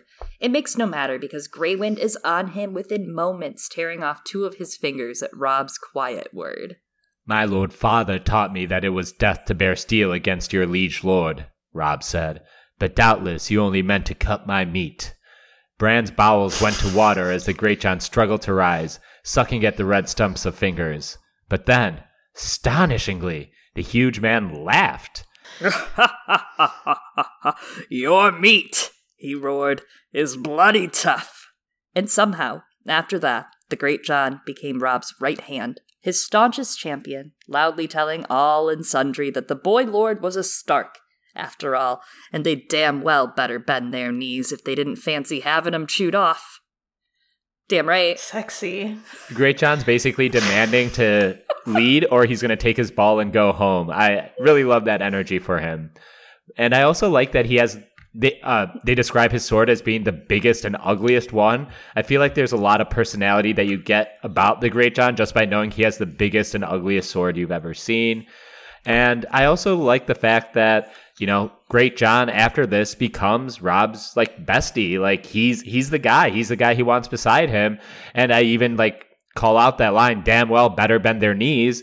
I don't know how common it is to bend your knees to your lord, but that is a little hint at the coronation that's going to come for King Robb at the end of this book. Oh, wow. Yeah, actually, that really is what happens at the end of this book. Absolutely. And there's something that's going on here with, you know, we're talking about the way that Robb is learning and tailoring his approaches to all the people that he rules, right? And it gives us, again, insight into the Northern culture, right? Like, we talk about knighthood and we act like the Southern people are, like, much more or much less egalitarian, right, than the Northerners. But here you're really contextualizing the hypermasculinity of Northern culture and the way that respect is won, right? It is fought for in this culture, and it's done through physical power, and it sets the stage for why people whisper the way they do about Bran, and how they would rather die than be disabled like Bran is later on. And yeah, I mean, it's not just the Lannisters who say stuff like that. It's not just Robert. Yeah, because the North is a brutal environment, right? Like, they have to rise above, they have to meet it. Only the strong survive. They don't have tourneys here, they have melees, right? They have melees where they crunch your face in against the ice with weaponry. Like, it's a little brutal. Seems unnecessary. Yeah. Unnecessary. And the Greatjon proves himself by bleeding for the cause immediately, right? He steps up, he bleeds for the cause, he allows his lord to remove fingers. Wow, wait a second, does that remind you of anyone else we've talked about today? Maybe of Davos? And there's also an element of how the crows are arriving. Whether they're with him or against him, they're all surrounding Robb to see what happens, whether they throw in with him or not. And this won the Greatjon over. So the idea that the Greatjon is already saying, yeah, y'all better bend the knee, I mean, this is only going in one direction. They're literally about to kill the Lord of Winterfell. That's fucking war. They killed Lord Eddard. That's war. God damn it. I, too, would lose some fingers if it was Robb Stark's wolf. Not if it was Stannis, but... Robb Stark's wolf, yeah. I'd look at Greywind in the eye. I'd be like, it's aight. Go for it. You can have him, bud. He real cute. He's fluffy.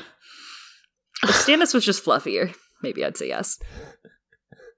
Whoa, don't... Just because Stannis is losing hair doesn't mean that, like... Oh my god. We can't pledge. So... Do you think, this is a random thought, because I also got, like, a similar vibe, do you think that, like, Davos was gardened out of Greatjon? Like he was, like, a version of Greatjon. That's interesting. Funny, because I actually, as we were reading this, it made me think that Rojar Baratheon might have been born out of the Greatjon in a couple ways, that's too. Interesting, too. Yeah, as far as losing the hand and the attitude and the rah, rah, rah, rah, rah. But yeah, maybe, I don't know. I feel like Davos... He doesn't have quite the same elements, but he does have the honesty, right? The honesty in what he tells his king. Yeah. I like that. I think that's good. And you can see when George is kind of spinning the wheels, like, who am I going to have eyes on Stannis? Who am I going to have eyes on this king? Is like, well, I kind of have a proto character who's, kind of besties with the king already and fiercely loyal. Maybe I can, use some of his characterization or just some of the ideas I had in coming up with the Great John and move them over to Davos. Smuggle them over to Davos even. That night, Robb comes to Bran's bedchamber, and he's pale and shaken, and is like, holy shit, I thought that I was going to get murdered by the Great John today, and that wasn't even the worst of it, he says. He's like, Roose is horrible. He has the Dreadfort where they skin their enemies, and Bran's like, that's just what old Nan says, Robb. Settle down, you're just believing in ghost stories now, brother. I do like how Bolton just never says a word. He only looks. They're really setting up like the creepiness of Roose Bolton here, even though we don't really get to meet him properly until a later Catelyn chapter. Yeah, you don't get a real look at him, and I think that's very smart how George brings about, him and infamy of his house and of his style and everything. I love that. It's a great scene, right? Of like the Lord's face. We hear that starting to crop up in Robb's story, and now how he's trying to act like he knows what he's doing, right? No one knows what they're doing. That's a secret. That's a secret that the kids don't know, right? Like, it doesn't matter how much older you get when it comes to like leadership, etc., and all these things. No one knows what they're fucking doing, in my opinion. So Robb mentions to Bran that Lord Kerwin plans to bring his daughter south to cook for them. And Theon says, you're going to find that girl in your bed at some point, randomly. And Bran understands none of this. Yeah, I found this a little funny because he later tells Osha that he totally gets fucking. He's seen horses and dogs do it, so clearly he... It's exactly the same. But this also reminds me of Pia from the Jaime chapters. She was sent to warm Jaime's bed, and, Jaime being a true and noble knight did not take her and just made her, gave her a job because he's a job creator. That's really what they know Jaime Lannister for. When he walks past them, people say behind their breaths, job creator. This podcast is getting questionable as we continue on. Jaime Lannister, more like Jamie Bezos. Oh. I mean, it's also what actually happens to Robb is sorry. Jane, right? Like, Jane happens to him. He ends up with Jane in his bed out of grief. Oh, yeah. That's good. So there's the idea of her as a honeypot, right? Whether she obviously did not know that we learn or not. Like, she's kind of a little bit of a honeypot and ends up in his bed, and he does take that bait. But there is something about Bran's coming of age here and sexuality that's displayed throughout the entire chapter, right? Like, knowing what sex is and the action of it and seeing dogs fuck or horses fuck is one thing, but understanding what sex is a very different thing. It's not dissimilar to being immersed in magic versus the stories of the children and then understanding who the children of the forest are and what happened to them. The songs being real versus later being real in a much different way. And he probably sees sex as very mechanical, methodical. He doesn't understand a deeper union of two bodies, much like making magic requires a little bit more of your soul than that. There's also something sticking out here about Bran kind of lacking any formal direction for the rest of his life, basically from a parent figure. And children with disabilities developmentally require different attention for emotional health and development and physical development and education, right? Like, sexually, preteens and teenagers with disabilities and healthcare needs are less likely to receive accurate info about sexuality, more likely to be victims of sexual assault than a person without a disability or special healthcare needs, like 4 to 6 times the violence, and more likely to be assaulted by someone they know well. We have seen Bran be physically assaulted in the last chapter already. There is this notion that people with disabilities, whether physical or mental, are not sexual. They're infantilized by able-bodied people, sometimes out of ignorance, right? Rather than just out of pure hate. They are seen as being dependent and childlike and thus not sexy, which is false, right? Because young people, old people, regardless of age and gender, are capable of being sexual beings and having consensual sexual interactions and desires. All humans need affection, intimacy, and companionship to thrive. The reality is that disabled people have to diversify their experience to be able to have a more fulfilling sexual experience many times, which isn't unlike some of this accessibility that we've been talking about with the horse saddle, for example, or Lewin figuring out a way outside the box like the basket. It's not dissimilar in sex terms, too. Sometimes you have to think outside of the box in order to gain that pleasure. And I don't know, the repression of this can be the exact opposite. Right, like hypersexuality due to the fear you wouldn't be wanted due to societal discomfort, or also, unhealthy sexual relationships. And most people have this like view of able-bodied that they just don't realize. A lot of people have this kind of view that it's an eternal child. Someone with a physical disability especially, you just immediately erase them from your mind as being some sort of sexual being. And it's a demeaning view that kind of ignores the need to acknowledge a young person's sexuality and denies their full humanity. And some of the best support that a child can get to like be able to handle these things mentally, emotionally, physically as they grow is to figure out puberty, right, without the use of their legs, for example, is getting personal boundaries and consent, having a trusted adult, and somebody nearby that will help listen to what's happening to them and believe them no matter what and help support them. And Bran won't have this. He won't have any of this guidance. It's funny, I was talking with my roommate, that man I live with, Emmett Porquinton, and he and I were talking about how, like, Tyrion would be probably the most sexual person with some sort of disability and disadvantage in life that could maybe even bring him some sort of conversation about it. But also, Tyrion, as we'll talk about someday, has very unhealthy sexual relationships, I would say, that he conflates with some of his personal issues and boundaries, and we see through him. There's resentment, there's deep-seated issues that he doesn't even understand he has, and Bran will have that same issue, right? Like, your sex organs and your performance do not dictate who you sexually are as a being or what you can get passion from. And we also see that he doesn't learn consent necessarily. We see, in the middle of war, but he's trying to get to the cave in the middle of Northern War, Ice War. He's trying to get to the cave, get to the Raven, and in the middle of battle, he's like thinking about, what if I told Mira I loved her? That would be a cool idea. And it's not like a bad thing, but then you see him crossing the boundaries with Hodor. You see the lines of consent being erased with some of his new powers. He's never understood what those healthy boundaries mean in this manner. Yeah, it's like going back to what we were saying earlier about Jon and Bran and all these Stark sons having their mentor figures, but we can see the differences in where their age perhaps may affect what they've learned and where they are and what learnings are incomplete.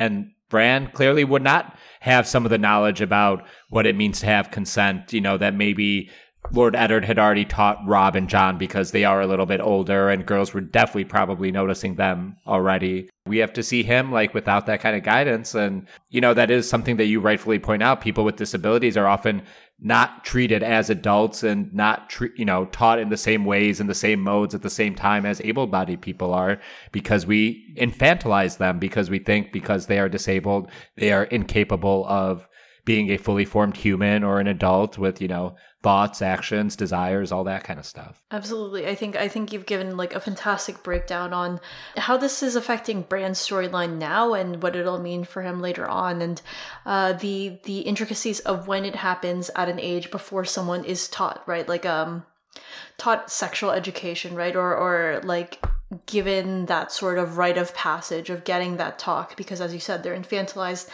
And that also has a little bit to do with that emasculation that's happening in terms of his body when he can't fulfill certain quote-unquote duties, right? And it also, I think, overlaps really interestingly, therefore, with like Tyrion's storyline, because Tyrion's storyline is very much about, it's a very sexual, and there's this essay from Charles Lambert called A Tender Spot in My Heart, Disability in a Song of Ice and Fire, that was originally published in, I think, I'm going to have to remember the name of this collection of essays, but it is called, one of the terms here is Critical Quarterly. In this essay, Lambert talks actually about the way that dwarfs are portrayed in Lord of the Rings, Manu. I've heard of her. That's you. I've heard of her. But specifically how the dwarf's sexuality is sort of played for laughs, right?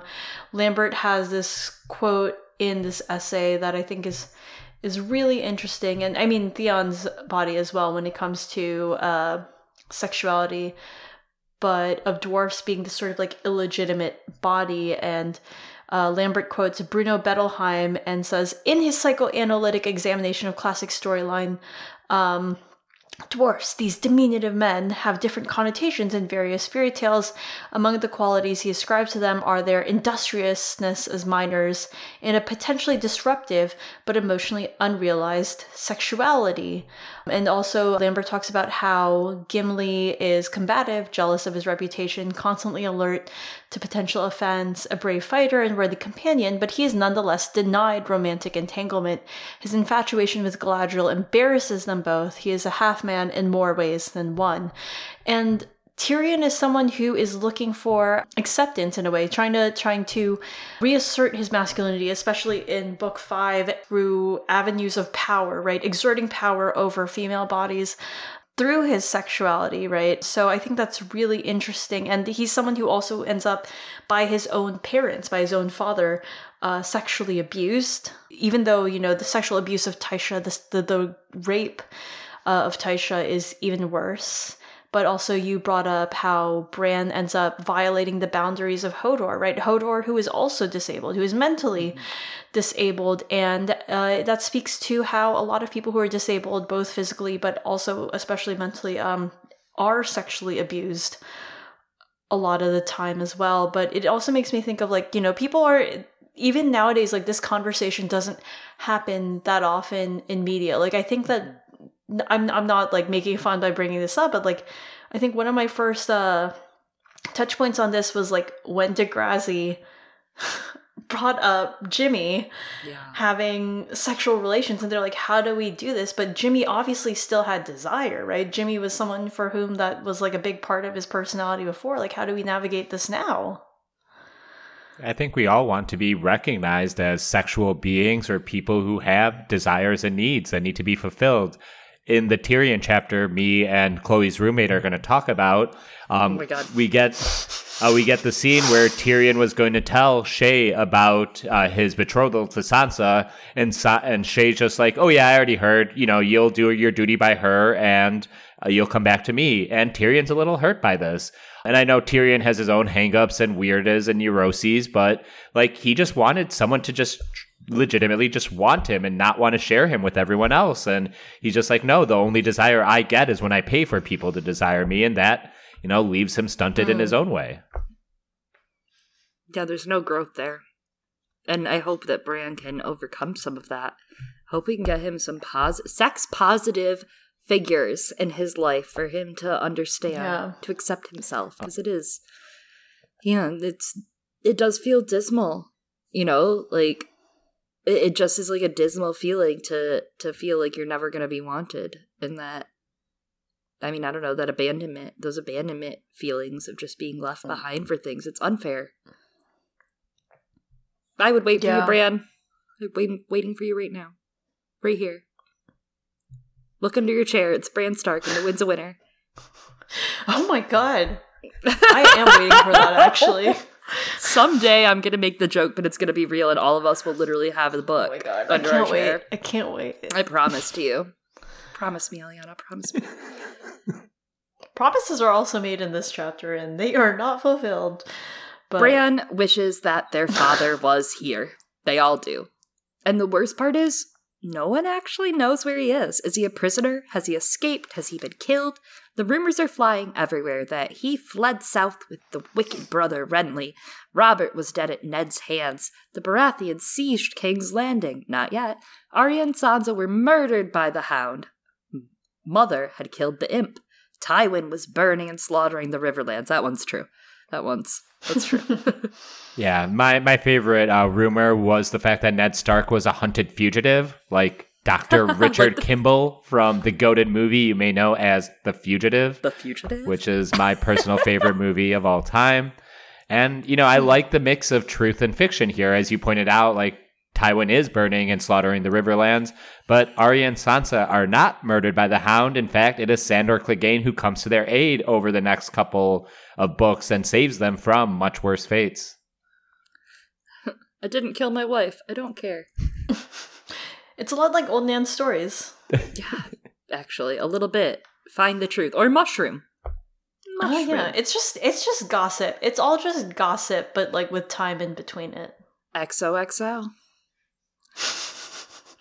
One wine-soaked man even claims Rhaegar returned from the dead. That's interesting. That's a very interesting one. Were you thinking of something, George? Like an Aegon early on, or a Daenerys thought? Marshalling an ancient host of heroes on Dragonstone to reclaim his father's throne. Just a few books early, almost true. Oh, now I like to think that Stannis dyed his hair blonde and is like, no, I'm Stannis Baratheon. Or, sorry, I'm Rhaegar Targaryen. I've been Rhaegar Targaryen this whole time. Look at me, I'm the last dragon. Yada, yada, yada. I have rubies. Yada, yada, yada. I'm Rhaegar. Oh my god. Nice try. You're his second son, Stannis. Just like Branule. Just like Branule.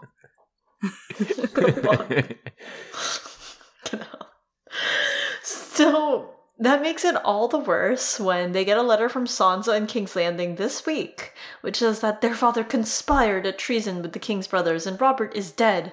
Robb and Mother must come to King's Landing to swear fealty and that father's life will be spared when she marries Joffrey. Robb is upset because he's like, there isn't even word of Arya. Yeah, Bran reads between the lines a tiny bit, right? Not a ton, but he feels something is off with the letter. She lost her wolf, he said, weakly, remembering the day when 4 of his father's guardsmen had returned from the south with ladies' bones.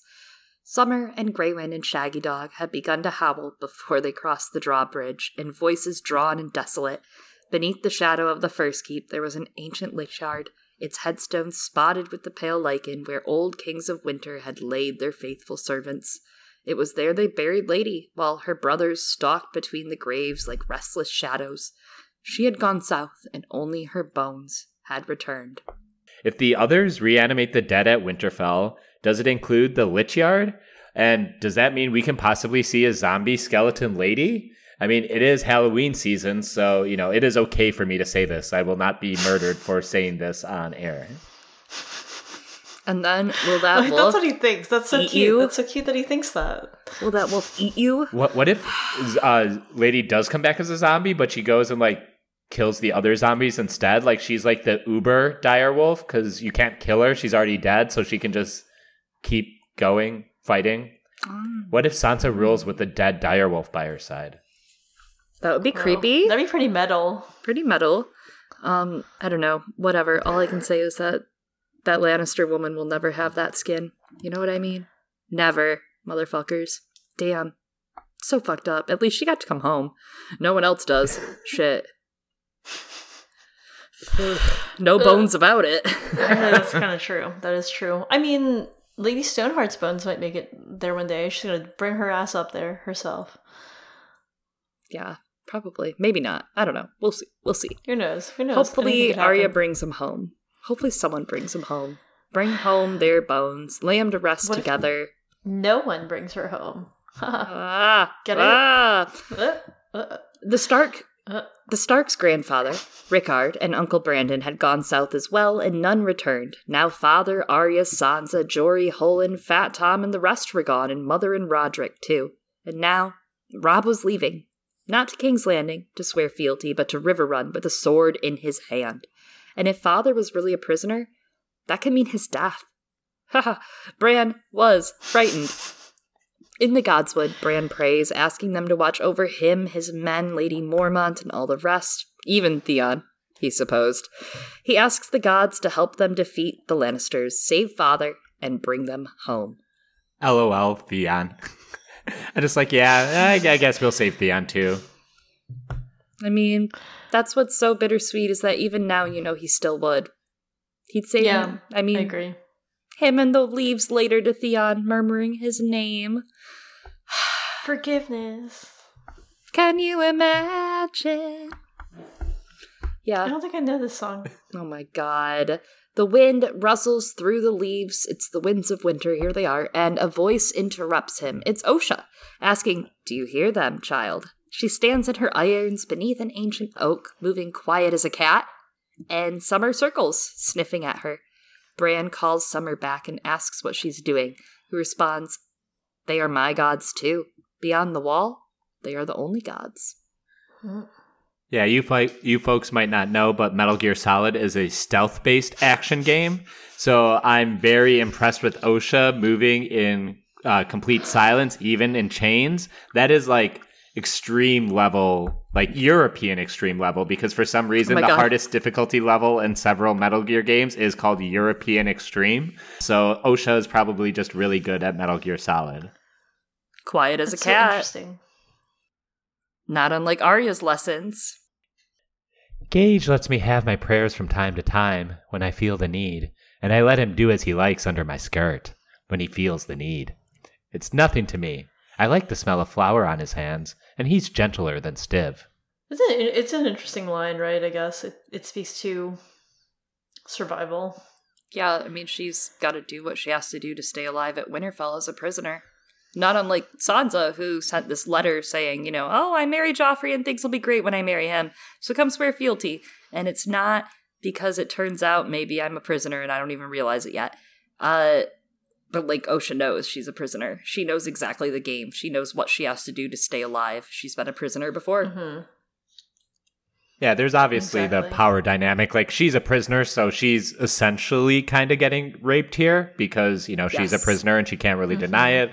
But she, at least, it seems she has a mature sense of her own sexuality and the way things are, and she's not able, or she's, kind of able to just take it in stride. I don't want to put it in any way where it's like, oh, this is empowering of her to take it, but she's just able to make it work with how she knows how men are. And I wonder if some of that just comes from having a somewhat more open mind about sexuality that comes from being from the free folk as opposed to the kind of patriarchy that's more enforced in the Westerosi kingdoms proper. I know, on one hand, on a meta level, it's George kind of playing it for shock value, right? I mean, he's about that. But also, it's interesting that, as we speak about Bran and what he does and doesn't know about sexuality, this doesn't alarm him. Bran could do something about this. But he doesn't because he doesn't really understand, I guess. That's my assumption. Mm-hmm. Yeah, she uses euphemism. I mean, it's not something that he would directly... I mean, the reason why he understands the horses and the dogs fucking is because it's blatant and they're humping one another. And he's like, ew, what are they doing? What the fuck does that mean? It's not because he understands what it means. Yeah. Osha says that she'll leave Bran to himself, but Bran tells her to stay, and he commands her to tell him about hearing the gods. And I do find this interesting, I've noticed throughout this chapter and even the previous one, that Bran almost never says please to most people. And the wording here even makes it clear that he says that he commanded her. He doesn't say please at all to Hodor, right? And he even has Hodor, he tells Hodor to go play in the pools, right? There's a lot of just commanding that he does. Not, and I don't mean that in a good way. I mean that in a learn your fucking manners, Bran. A little bratty. Bran is canceled. Bran is Bran-sold. Bratty, more like Branty. I don't know. I don't know where I was going with that. Poor joke. Bran. Poor Bran. That's all I had. Osha tells Bran to open his ears and listen. He calls it wind. But she asks, who sends the wind, if not the gods? There's a line here where Bran is thinking on Osha's imprisonment. It says, Mikken had fixed iron manacles to her ankles with a heavy chain between them. She could walk, so long as she kept her stride small, but there was no way for her to run or climb or mount a horse. And Bran noticing Osha's chains in the context of him really thinking about his body in this chapter, it really shows how he kind of maybe envisions himself as a prisoner, right? Especially because the activities he thinks of in regards to Osha's chaining aren't really ones that she's necessarily interested in. They're the ones that he wants to do, as stated in these chapters, running, climbing, and mounting a horse. Osha says that the gods see Bran. They hear him, and they're talking back, and they're sad. She says his lord brother won't get any help from the old gods because he's going south where they have no power since they were all cut down. How can they watch Robb without eyes? Yeah, I love how the old gods are a very naturalistic, earthly religion, almost pagan in nature. It stands in contrast to how Luwin described the knights, who are anointed in oils and stand vigil in a sept, and something that's very man-made and ceremonious, whereas this is all stuff that flows from nature. Yeah, their rituals are much more to do with the world and the parts of it that feed them and nourish them, and that they nourish in return. Yes, absolutely. So, Bran hadn't thought of that, and now he despairs. He tries to listen again, thinking maybe he can hear the sadness now, but nothing more. The rustling grows louder until... Oh, it's not the wind. It's Hodor, swinging naked and swinging his dick and stumbling out of the trees, grinning. He's also covered in thick brown hair. Again. A bear, all covered in hair. Gosh, interesting. Literally though. I like that George is like, let me be perfectly clear here. Hodor's got a huge fucking dick. There is no mincing words about it. I don't know why I presented it like Obama would say it, but, you know. Is it because you're from Chicago? I guess, yeah. Maybe. You know, one of the many things me and former President Barack Obama have in common are being from bear. Chicago.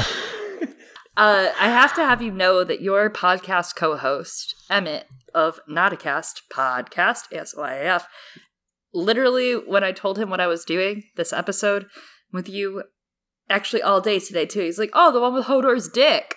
Like, that's all he could say all day. So I'm glad you two are aligned about Hodor's big dick. Like, all day, he was just like, yeah, that thing's huge. Big-ass dick. Love it. Love that for him. And I actually really love the way he is described as, like, having giant's blood in him. Osha actually says, he has giant's blood in him, or I'm the queen. Which... we do know he comes from Dunk's big-ass line, so... I want to say it's Mia from A Clash of Critics also talks about, you know, the way that Hodor's sexuality as well, right, when it's discussed in the context of disability, etc., like, is played for laughs, right, and that his body becomes, like, a punchline in all of this. Yeah, I mean, he probably does have giant's blood in him, but I also like the idea of Queen Osha. I like the idea of her being a queen. Yeah, that's it. That's all. I actually do love this as an answer to, like, throughout the entire chapter, us talking about Bran's sexuality, and as a child, how he'll be stunted in that. But here you have Hodor, who's out here, cock out, no shame, just rocking out with his cock out, hanging out. That's kind of nice, right? Like, everyone should just get fucking naked at the Godswood. This rocks. That's good. This is good. Skinny he feels dipping? comfortable. Yeah, let's go skinny dipping in that pool. Let the gods see ya, you know? But it's probably a thing. It's probably what Sarah Snow and Jacaerys Velaryon Targaryen got up to, now that I say it out loud. I thought you were going to say that's what Ned and Catelyn do, and I was like, interesting, that because too. Ned is an exhibitionist. So. Also at, like, 10 p.m., you know, like, the hour of the owl, not even, like, of the wolf. Like, they go early. They want everyone to see it, as you said. Absolutely. Bran responds that, well, actually, all the giants died. Maester Luwin said so. And Osha's like, Luwin should go be on the wall. He'd simply look around and see them. She says her older brother actually killed one, and it was 10 foot tall, and that one was stunted. And she talks about how they mate, that the woman can mate with men, but the men cannot mate with women because they murder the fuck out of women when they mate with them. They were known to grow up to 13 feet, hairy, ferocious, teeth, bearded. The woman would take them human men for lovers. So I thought that was actually interesting, this story, because of that, like, way that the giants are described as this androgynous, like, I guess, race, or like the ambiguity when it comes to giants and their gender and their sex, right? We don't really get much in terms of, like, gender roles, so maybe we could assume that it is a little more egalitarian. And it's interesting because, you know, if Hodor has giant's blood and is maybe a descendant of Dunk, well, we know that Brienne is a descendant of Dunk, and in the context of Brienne's storyline of how Brienne also straddles that line, like, right, of people cannot tell if Brienne is a man or a woman, but it also plays into that idea again, that concept of whether, you know, like, the emasculation of disabled boys and men, right, and how they end up going between the gender spheres, as we see of the way that Laurie's clubfoot is also portrayed in House of the Dragon, which is actually based on books. Oh my god, literally based on the book. That's a great call out. Osha grins at Bran, saying he probably doesn't know what she's talking about with the whole sex thing, but he insists he does. He's seen the dogs mate in the yard, but talking about it does make him uncomfortable, as we kind of mentioned before. He then commands Hodor to go dress, disguising that whole entire bit on sex, and then Osha tells Bran that there are giants and worse beyond the wall, that she tried to tell Robb and Greyjoy and the Maester when they questioned her, but refused to listen. The cold winds are rising, and men go out from their fires and never come back. Or if they do, they're not men no more, but only wights with blue eyes and cold black hands. Sometimes blue intestines, Eliana. I like that she calls Theon that smiley boy Greyjoy. Just another low-key nag on Theon this chapter, but also his horse is going to be named Smiler, so yeah, there's a little thing there. And I was just thinking, and I don't know if this is actually anything, but of the Dany lines about to go north, you must journey south. And I'm trying to think about how, the bigger battle is to the north, and, but everyone in Winterfell is essentially heading south away from the war. I love that because you see it with Stannis too, right? That Stannis chooses to go north in order to then go south. He realizes that is the key through what Melisandre sees, even. So that's really interesting. This is kind of a shared thought across all three. And I just like the structure of the book here where we're talking about whites through Osha's eyes right after we have the Jon chapter where he is attacked by the whites. I like how George often has us confront a situation and then I'll come back to it and say the following chapter or a later chapter to kind of explain exactly what there was or some details that help us understand the world better. But in the moment would, the mystery helps the tension and the horror of Jon's white attack. Yeah, it's like reinforcing what you just learned. Like showing you, by the way, that was real. What she's saying is true. Yeah. And also in the context of, within this, right, then Osha becomes something of a sort of refugee, and it speaks to, her situation with Gage. I don't know. Maybe it doesn't speak to it, but it is true that a lot of refugees, especially refugee women, are then, forced to unwillingly, participate in sex slavery, right? Or sex work. Yeah. So Osha asks why Bran thinks that she came south with the others, not those others. Them the too. Other others who are dead. She goes on that, that king beyond the wall, he thinks he'll fight, but he's just, quotes, another old black crow who flew down from the Shadow Tower. He's never tasted winter. I like that she refers to Mance as a brave, sweet, stubborn man. Osha actually thinks on him with some real affection. Yeah, especially because we really get a look into him and we do see some of his shortcomings in some ways, but we also see him, I think he comes off as very heroic and a really great character to get behind as kind of an anti-hero and someone you actually kind of want to root for, right? You're like, yeah, this all it's my mentality, as we've discussed tonight. Living, you're right, Mance, we should all live below the wall and have a life worth living instead of running and dying all the time against these zombies. But I also like that she kind of implies she thinks he's kind of naive and dumb, too. Straight up, she says, he's never tasted winter, which just means bless your heart in Northerner, I think. I think that's what she's saying. She's saying bless your heart, basically, about him. And I think that's a great way to look at some of those shortcomings, too. Obviously, he's very much willing to sacrifice for the cause, as we find out with the Switch later. And, he didn't do much sacrificing. But, to do a little switcheroo, switch the Babs, switch the Bods, make it happen, do some shit for Stannis just to secure his race. That also says a lot that she's not seeing that her culture, he is going to make some sacrifices to preserve their culture in the future, which is, that's something maybe she doesn't realize yet, and they haven't been pushed to that yet, as the assault on the wall is to come. Very true. Osha was born up there, though, like her mother, and her mother, and her mother before, born of the free folk, and they remember. Yeah, I do like that we find out that Osha is a multi-generation wildling, just as someone who my family, they immigrated here and I'm first generation. And then, talking to other people whose families have been here for hundreds or longer, I guess just hundreds of years. If anyone's been here longer, they're probably indigenous. It is just kind of interesting because that is something is like, oh, are you first generation? Are you second generation? Did you, were you born in India? That is something that anyone who's an immigrant or is part of the diaspora, these are the questions they kind of face.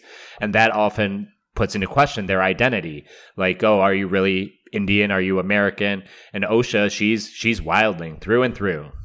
Yeah, it is interesting also because like she's talking about it, of course, in the context of Mance, who's suddenly leading them, right? Like they're letting this guy who just fucking came in lead them, and does he truly know, I guess, of their culture is kind of what they're asking. And at the same time, it's also like, not that many people immigrate north of the wall when I think about it. So it's kind of funny, but something else that stands out to me here is how Osha describes it, right? She, in Westeros, they'd be like, son of or daughter of X like dude, right? But she says from her mother and her mother and her mother before that, and it's matrilineally followed.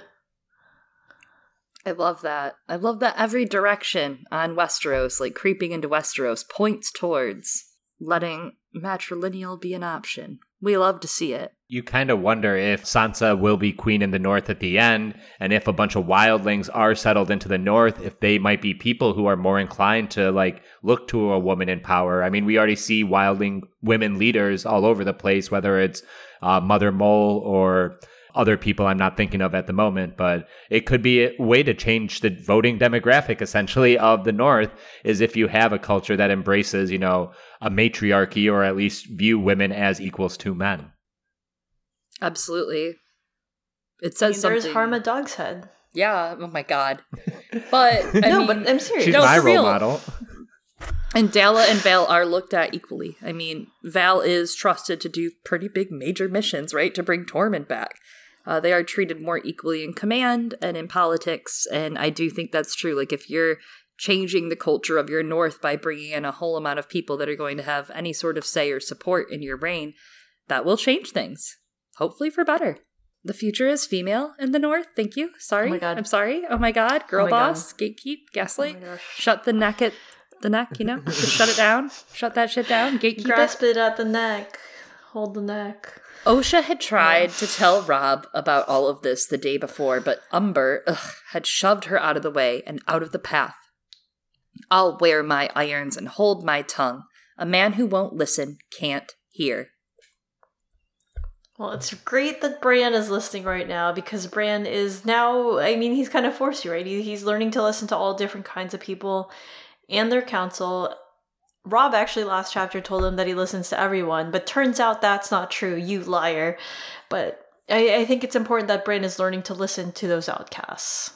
Yeah, listening to the least listened to is still important. They might still have something very important to say, you know? Yes. Bran tells Osha, well, you should tell him that. Like, I can tell. And she's like, no, tell Robb, because he'll listen to you, little lord. So she tells him, say Robb is marching the wrong way. Tell him he's going north, not south. But that night, Robb doesn't come to the big dinner like he thought he would. He takes his meal privately with his lord's bannermen. Bran has to play host to Lord Karstark's sons and friends. They're already seated when he's carried in, and he feels their eyes on him, every single stranger staring. Hal Mullen introduces him, and Bran welcomes them to Winterfell's fires, offering them meat and mead and friendship and saying the words he had memorized. Karstark's heir, Harrion, bows, and his brothers after them, but Bran can hear them muttering in low voices down there, sooner die than live like that. Broken inside as well as out, too craven to take his own life. Boo. Boo. Yeah, just hate, pure hate for these kids. I'm glad they died, and I'm glad their father died too. I love you, Manu. Love you so much. I'm glad they Fuck them. Fuck them. So I had one more thought earlier, and I definitely should have written it down. But there was something that you were saying earlier, Chloe, about how with war coming and how a lot of this world isn't built for disabled people, and a lot of them are saying they would sooner die than live the way that Bran is right now. And I think those are some pretty bold words, because the outcome of war, especially for many men who fight in it, is they come out of the war very much like Bran. They come out of the war injured. They come out of it disabled in some way. So yeah, broken. Yeah, but not just internally. So everybody's got to learn about that and learn how to deal with that and be more supportive. I'm also reminded, and I think we brought this up in a previous episode about Bran that I don't remember which one, but we're going to bring it up again. Noah's essay about masculinity in Westeros in the context of the others. If you haven't read it, go read that. It's great context, I think, for a lot of these stories and also for Bran. But it also makes me think of, again, this idea of like this hyper-masculine society where violence is the currency. Violence is the way of life. And that's, I think, something that George has always kind of been interested in. He explores it a lot in the society that he built in Dying of the Light. And it speaks to the idea that one must contribute to society, that one is worth nothing if you are not giving anything back, if your body is not giving something back to that society. And I don't think that's unique to Westeros. That's true of a lot of, I think, places throughout our own world. And it kind of speaks to how maesters are seen as lesser than because they don't fit those same mores of masculinity, especially because they are desexualized, right? With that celibacy. And I think Bran still doesn't understand that, but he's internalized those societal narratives, and he feels that without being able to, that the society therefore doesn't value these bodies, that they cannot waste, that they cannot use in things such as war.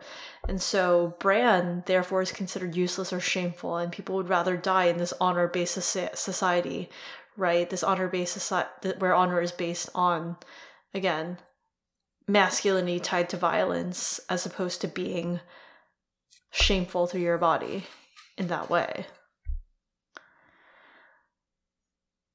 Yeah, there's something about that feeling of being shameful, right, of not producing.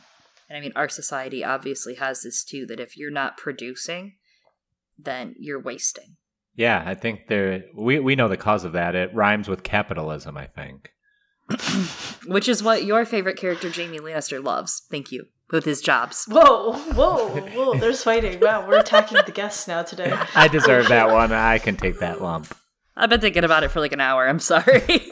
she's like, how can I weave this in? How can I insult Manu about Jaime? Listen, I just want you to know that if you ever think that like I might take something in my head and keep it in there and get really resentful and petty about it, you might be right. Just like Jaime did when the wolf judged the lion. He simmered on that for decades almost. Actually, I would say maybe a little closer to his better half, you know, like every slight, real or imagined, right? I have a response to. Already here, Manu. Already here. Chloe's just here waiting. She's like, and your joy shall turn to ashes. It will, Manu. It will. Broken, Bran thought, bitterly, as he clutched his knife. Is that what he was now? Bran the Broken? Yeah, Bran the Broken. No. That's a title. That is something we saw used by the show. And it's something I think about quite a bit because as an epithet, just like in a vacuum, I kind of like it. Like, especially the way Bran later contextualizes how when he's not dead, you know, just like me, I'm not dead either. Like, he kind of uses it as armor in a way in some of his later chapters that I find... Like, Bran the Broken, if that's his title at the end of A Song of Ice and Fire, I think there's a way that could make sense and feel right.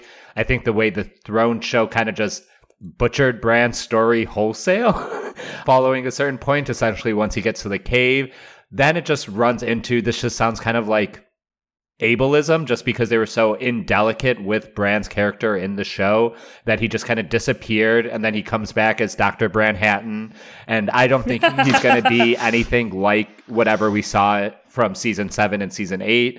And so when they label him Bran the Broken, when Tyrion says who has a better story, it just feels kind of icky in a way that icky and maybe just not satisfying, even though I'm fully on board with the King Bran idea.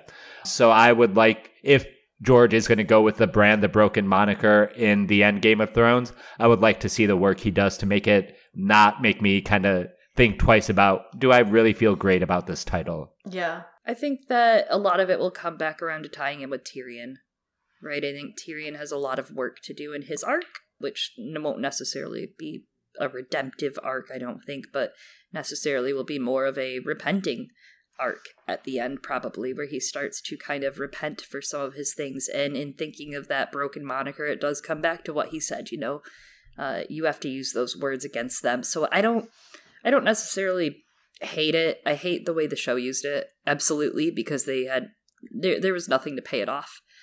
There was just, they didn't do the work. They're obvious. I mean, they fucking took him out of a whole fucking season. Like, they didn't do the fucking work. They were fucking lazy bastards. But I say that as a bastard. I'm allowed to use that word. And I know it's touchy these days. Bastard. But Bran, like, I hope that George, and I have faith in George, that he will bring it around a little bit for that to be an earned title if that's what Bran chooses to use. But the fictional character Bran Stark needs to choose to use it, and we need to see him choosing that. And I do think it'll wrap into some of the Tyrion stuff in the end, in some aspects. Because broken is better than dead. Broken doesn't mean you're incapable. It just means that you have to heal. And then you can heal others.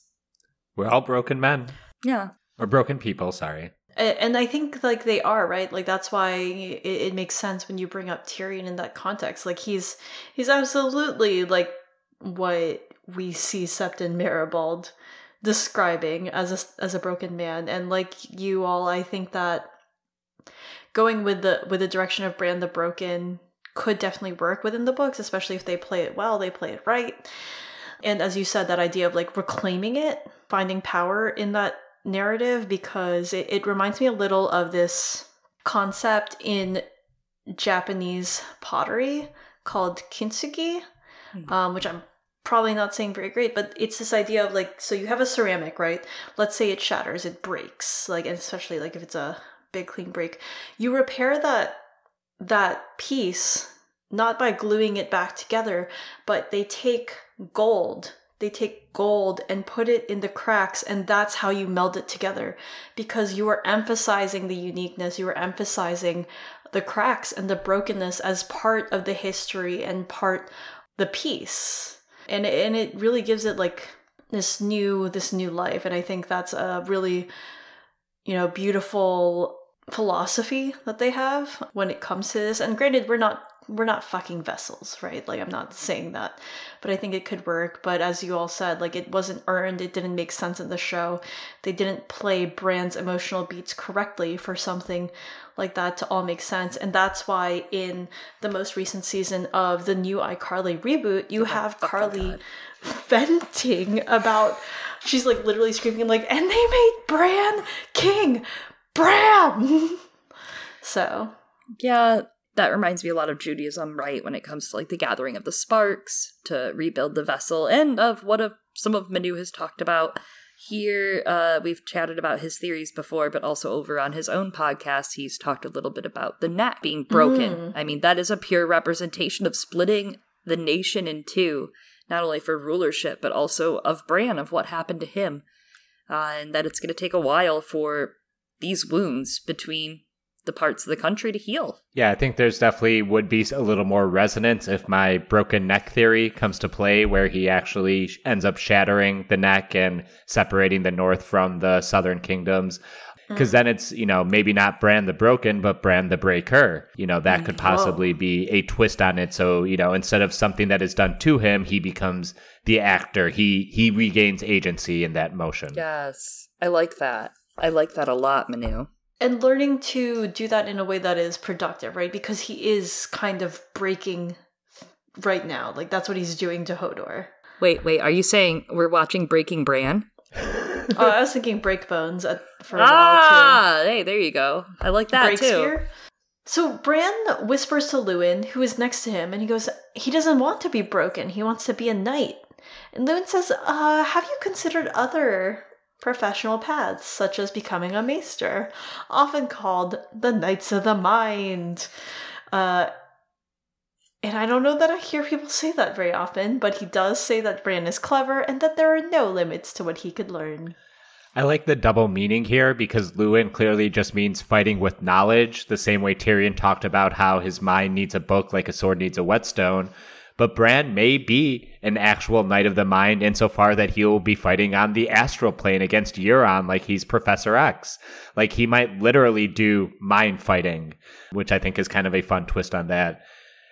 But, if you want to do like an AU or alternate take on the story, there is a way you could imagine that Bran's journey forward was him becoming a maester, perhaps him going to Old Town or learning under someone else, because that's just another avenue that's afforded to him. It's just an option that he could have had, and one that possibly a second son of a highborn lord with a disability, the Citadel might be a good place for him to go. Yeah, it would have been a great escape for him had there been time and planning, and, his parents had been home to go, well, Bran, we're very secure. We have a great line of tons of fucking kids that are definitely going to live and keep us going and keep our line moving. What if you went to the Citadel? It does remind me of Sam in that same notion that, like, Sam would have fucking loved at the time to just be sent there and no one let him instead. So the opposite kind of situation. It's just there's no one to let Bran do that right now. Tyrion too, right? Yeah, Tyrion as well. Exactly. Great thought. Mm. There's something about, like, being a mind knight, a knight of the mind, that can be taken as quite literally a psychic warrior, right? That is absolutely, like Manu said, what he's going to manifest his previous desires to be a knight into. And Luwin is showing him the foundation, the building blocks for that you can have bravery. A man can be brave even when he's not out there flinging swords around, and the worthiness in these intellectual pursuits. It makes him the Merlin to Jon's Arthur in a lot of ways, in storytelling-wise, and having him be a knight of the mind reminds me of some of these characters like Loki or Hermes, someone capable of really divine trickery and cosmic battle. Like Hermes, seen as unlikely to be super mega strong or powerful, but gets sent to kill Argos, who sees with 100 eyes, and one, maybe. Oh, and interesting. Hermes exists as someone between worlds, existing on a different plane, guiding the dead down to Hades, down to the underworld. So it just makes you think, especially with the wings, right, for Hermes, those little wings carrying him around on his shoes. I think there is something to be said for Bran becoming a knight, even only in his mind. It's really interesting. Bran wants to learn magic, though, and he doesn't really see a distinction, right? He's like, I just want to learn magic. The crow said I was going to fly. Luwin sighs, and he's like, I could teach you many things, but I cannot teach you magic, which, okay, that's bullshit, because there is a link for that, motherfucker. I like how he says, I can teach you 1,000 things and more, but no one can teach you magic. So 1,000 things, but not one? And no one. There you go. Someone faceless to all of us right now. Oh. And maybe Arya could crow too. Can teach, not a man. He is no man. He is a Borb. He's got 1,000 things, but a bitch ain't one. Okay, I'm sorry. Yup. Bran protests and says, the children of the forest could teach me magic. Bran is reminded of the promise, and I love that the language here is promise, that he made to Osha in the Godswood, and tells Luwin what she said. Luwin's like, Osha's full of tales, just like old Nan. I'm like, oh, so it's true? And it's best not to trouble Robb with this. He has more to worry about than Snarks and Grumpkins. The Lannisters have Ned, not the children of the forest. Yeah, Robb has bigger fish to fry. Or, I guess save, rather, since it's the Tullys who need his help. So, fish to die, more like. Yeah. He's going to a fish fry. The new name for the Red Robb Wedding. doesn't watch it happen. Robb doesn't watch it happen. Fry. He's already dead. I mean, the Riverlands are becoming a fish fry right now without him there. I'm just putting, there's fire everywhere. Yeah. Snap, crackle, pop, baby. Let's go. It's probably delicious. Snap, crackle, pop. Wake up call to the world. 2 days later, Bran is a top dancer, and he's saying goodbye in the yard to Robb. Robb tells him he's Lord of Winterfell now, mounted on a gray stallion, wearing chainmail and leathers, sword and dagger, a fur-trimmed cloak across his shoulders. Bran had never felt so little, or alone, or scared. He didn't know how to be a lord. No one taught him. Robb tells him to listen to Luwin's counsel, take care of Rickon. Rickon, however, had refused to say goodbye. He was in his chambers, red-eyed, defiant. No, he screamed when asked to say goodbye. No one ever comes back, which is true. He has a point. That's sad. That's real sad. I guess, but does that mean Arya will come back? But also, does that mean Rickon will not come back? Yeah. No one ever comes back. But it's untrue because the wolves will come again. That is true. I was told that. I know That's it. what someone told me. I've seen it. I heard it. My father, my mother, her mother before her, they all told me the wolves will fucking come again. I honestly could believe that. Oh, I thought you were saying that your mother was saying that they're going to come again, because I was like, I can believe your mom. I can believe your mom telling us that the wolves will come again. She might. I see it. She sure might. She really might. So, Rickon can't be a baby forever, Robb says, and he promises that he'll bring home father. There's that promising. And mother would be home soon too. So his wheels... He wheels his courser around and off they all fuck, in the words of Chloe. To quote Chloe's phrasing. They're ready to make their way south, and Manu, please read these. Uncomfortably, he remembered Osha's words. He's marching the wrong way, he thought. For an instant he wanted to gallop after him and shout a warning, but when Robb vanished beneath the portcullis, the moment was gone. Beyond the castle walls, a roar of sound went up. The foot soldiers and townsfolk were cheering Robb as he rode past, brand new, cheering for Lord Stark, for the Lord of Winterfell on his great stallion, with his cloak streaming and Grey Wind racing beside him. They would never cheer for him that way, he realized with a dull ache. He might be the Lord of Winterfell while his brother and father were gone, but he was still Bran the Broken. He could not even get off his own horse, except to fall. When the distant cheers had faded to silence and the yard was empty at last, Winterfell seemed deserted and dead. Bran looked around at the faces of those who remained, women and children and old men, and Hodor. The huge stable boy had a lost and frightened look to his face. "Hodor?" he said sadly. "Hodor," Bran agreed, wondering what it meant. What? Damn, I feel that way like every day about life, don't y'all? Hodor, he said, wondering what it meant. Damn. I like the line that they'll never cheer for me that way, which I'm not so sure. Maybe if he does become king and it is a king who ends up like starting a peace that reigns after the Long Night and the War of the Five Kings, maybe they will cheer for Bran. In fact, that could be a very emotional ending for him. Yeah, maybe they will cheer for Bran the Broken. I would love that. I don't know. You know, like in terms of like the bittersweetness, because when we look at the reality of the way that people are being treated in this series, right? No one cheers for Tyrion, who saved the city. People don't cheer for King Daeron, even though he was probably right. I don't know. Yeah, and cheering is kind of what, like the very anti thing you want. We shouldn't be cheering them for doing the bare minimum of their public service, goddammit. Like, that's your job, Bran. All my Stark propaganda aside. Finally, Chloe is showing some even, unbiased reporting. Oh my gosh. Yeah, I also thought there was something in him talking about all he could do was fall off his horse, considering what comes soon for Khal Drogo in the story. If you fall off your horse, you're no leader, right? I mean, according to like, it's not the best gauge of, I would say, leadership, but yes, according to them, no. But I agree, right? Like, I think that's really meaningful, especially because that's happening soon in this book. Yeah. Also, that is, like he mentioned, that's like, you know, that's the peak of masculinity in Westeros, is if you can brandish your sword, ride your horse, have a cock that fucks with, you know, you said cock to fuck many women and spread your seed.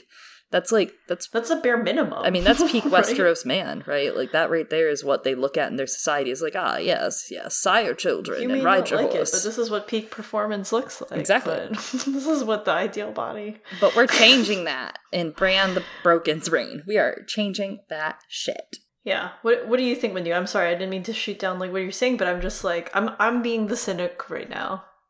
Was most of all just shocked that Aliana does not believe falling off the horse is a good sign of leadership, because she is the horse girl on the podcast. So I assumed all power flows through how well you can ride a horse in her mind. So she's really blowing my mind here.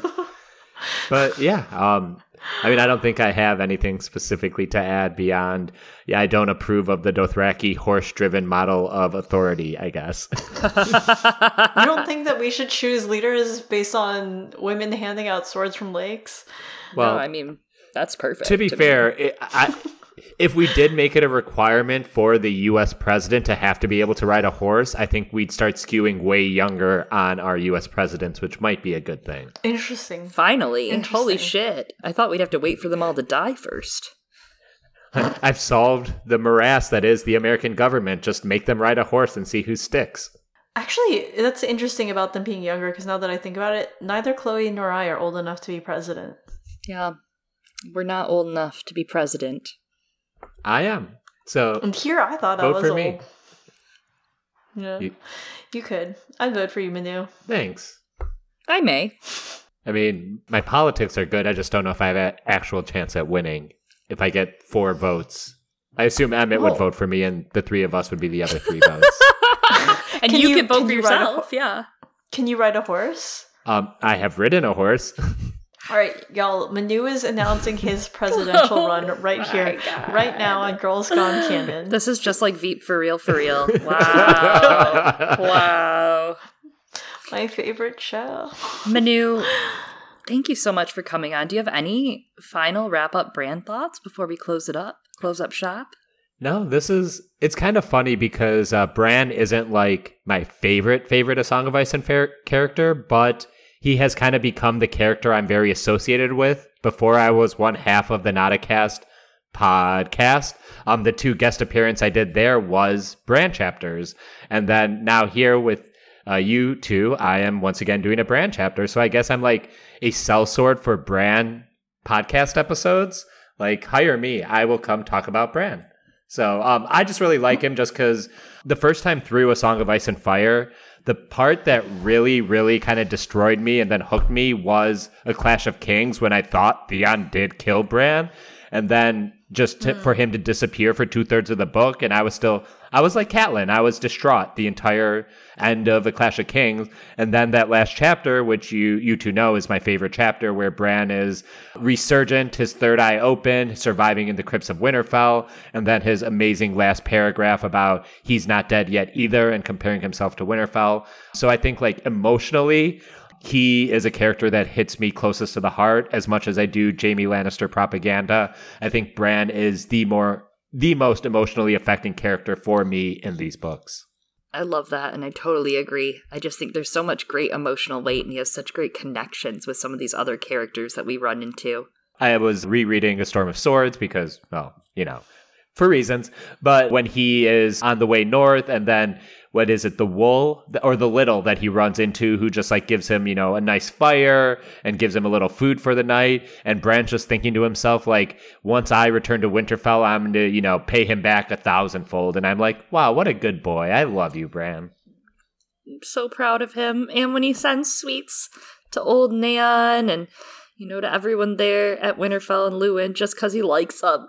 Send them the first dishes, and I love this boy, you guys. Yeah. I love this boy. And I love this boy. I love Manu. Thank you, Manu, for coming the hell on and talking about Bran with us.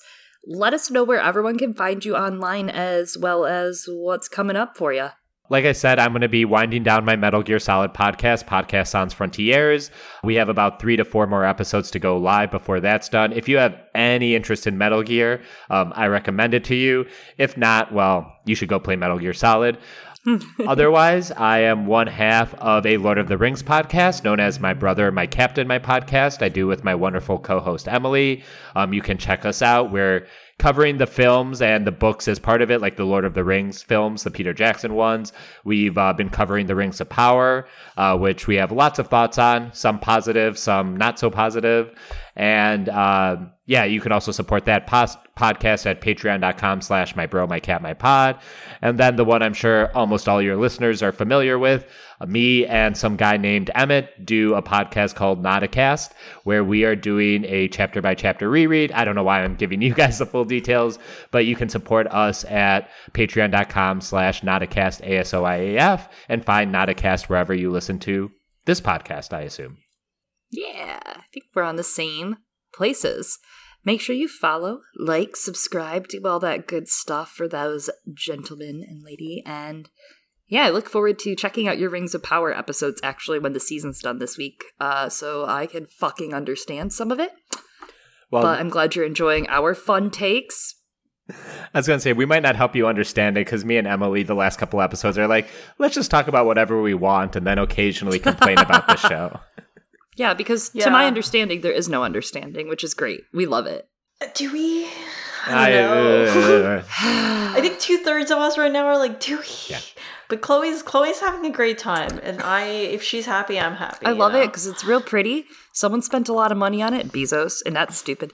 But I will say it's real pretty. None of it makes sense, and I like that in a show sometimes, just once in a while.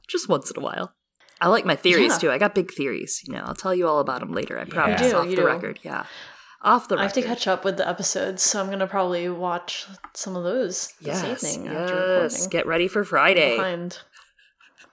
Well, thanks again so much for coming on. We can't wait to have you back in the future. Yes. And if you want to keep up with any of our episodes, or perhaps when Manu returns one day, if he ever does. Return of the King. Oh, yes.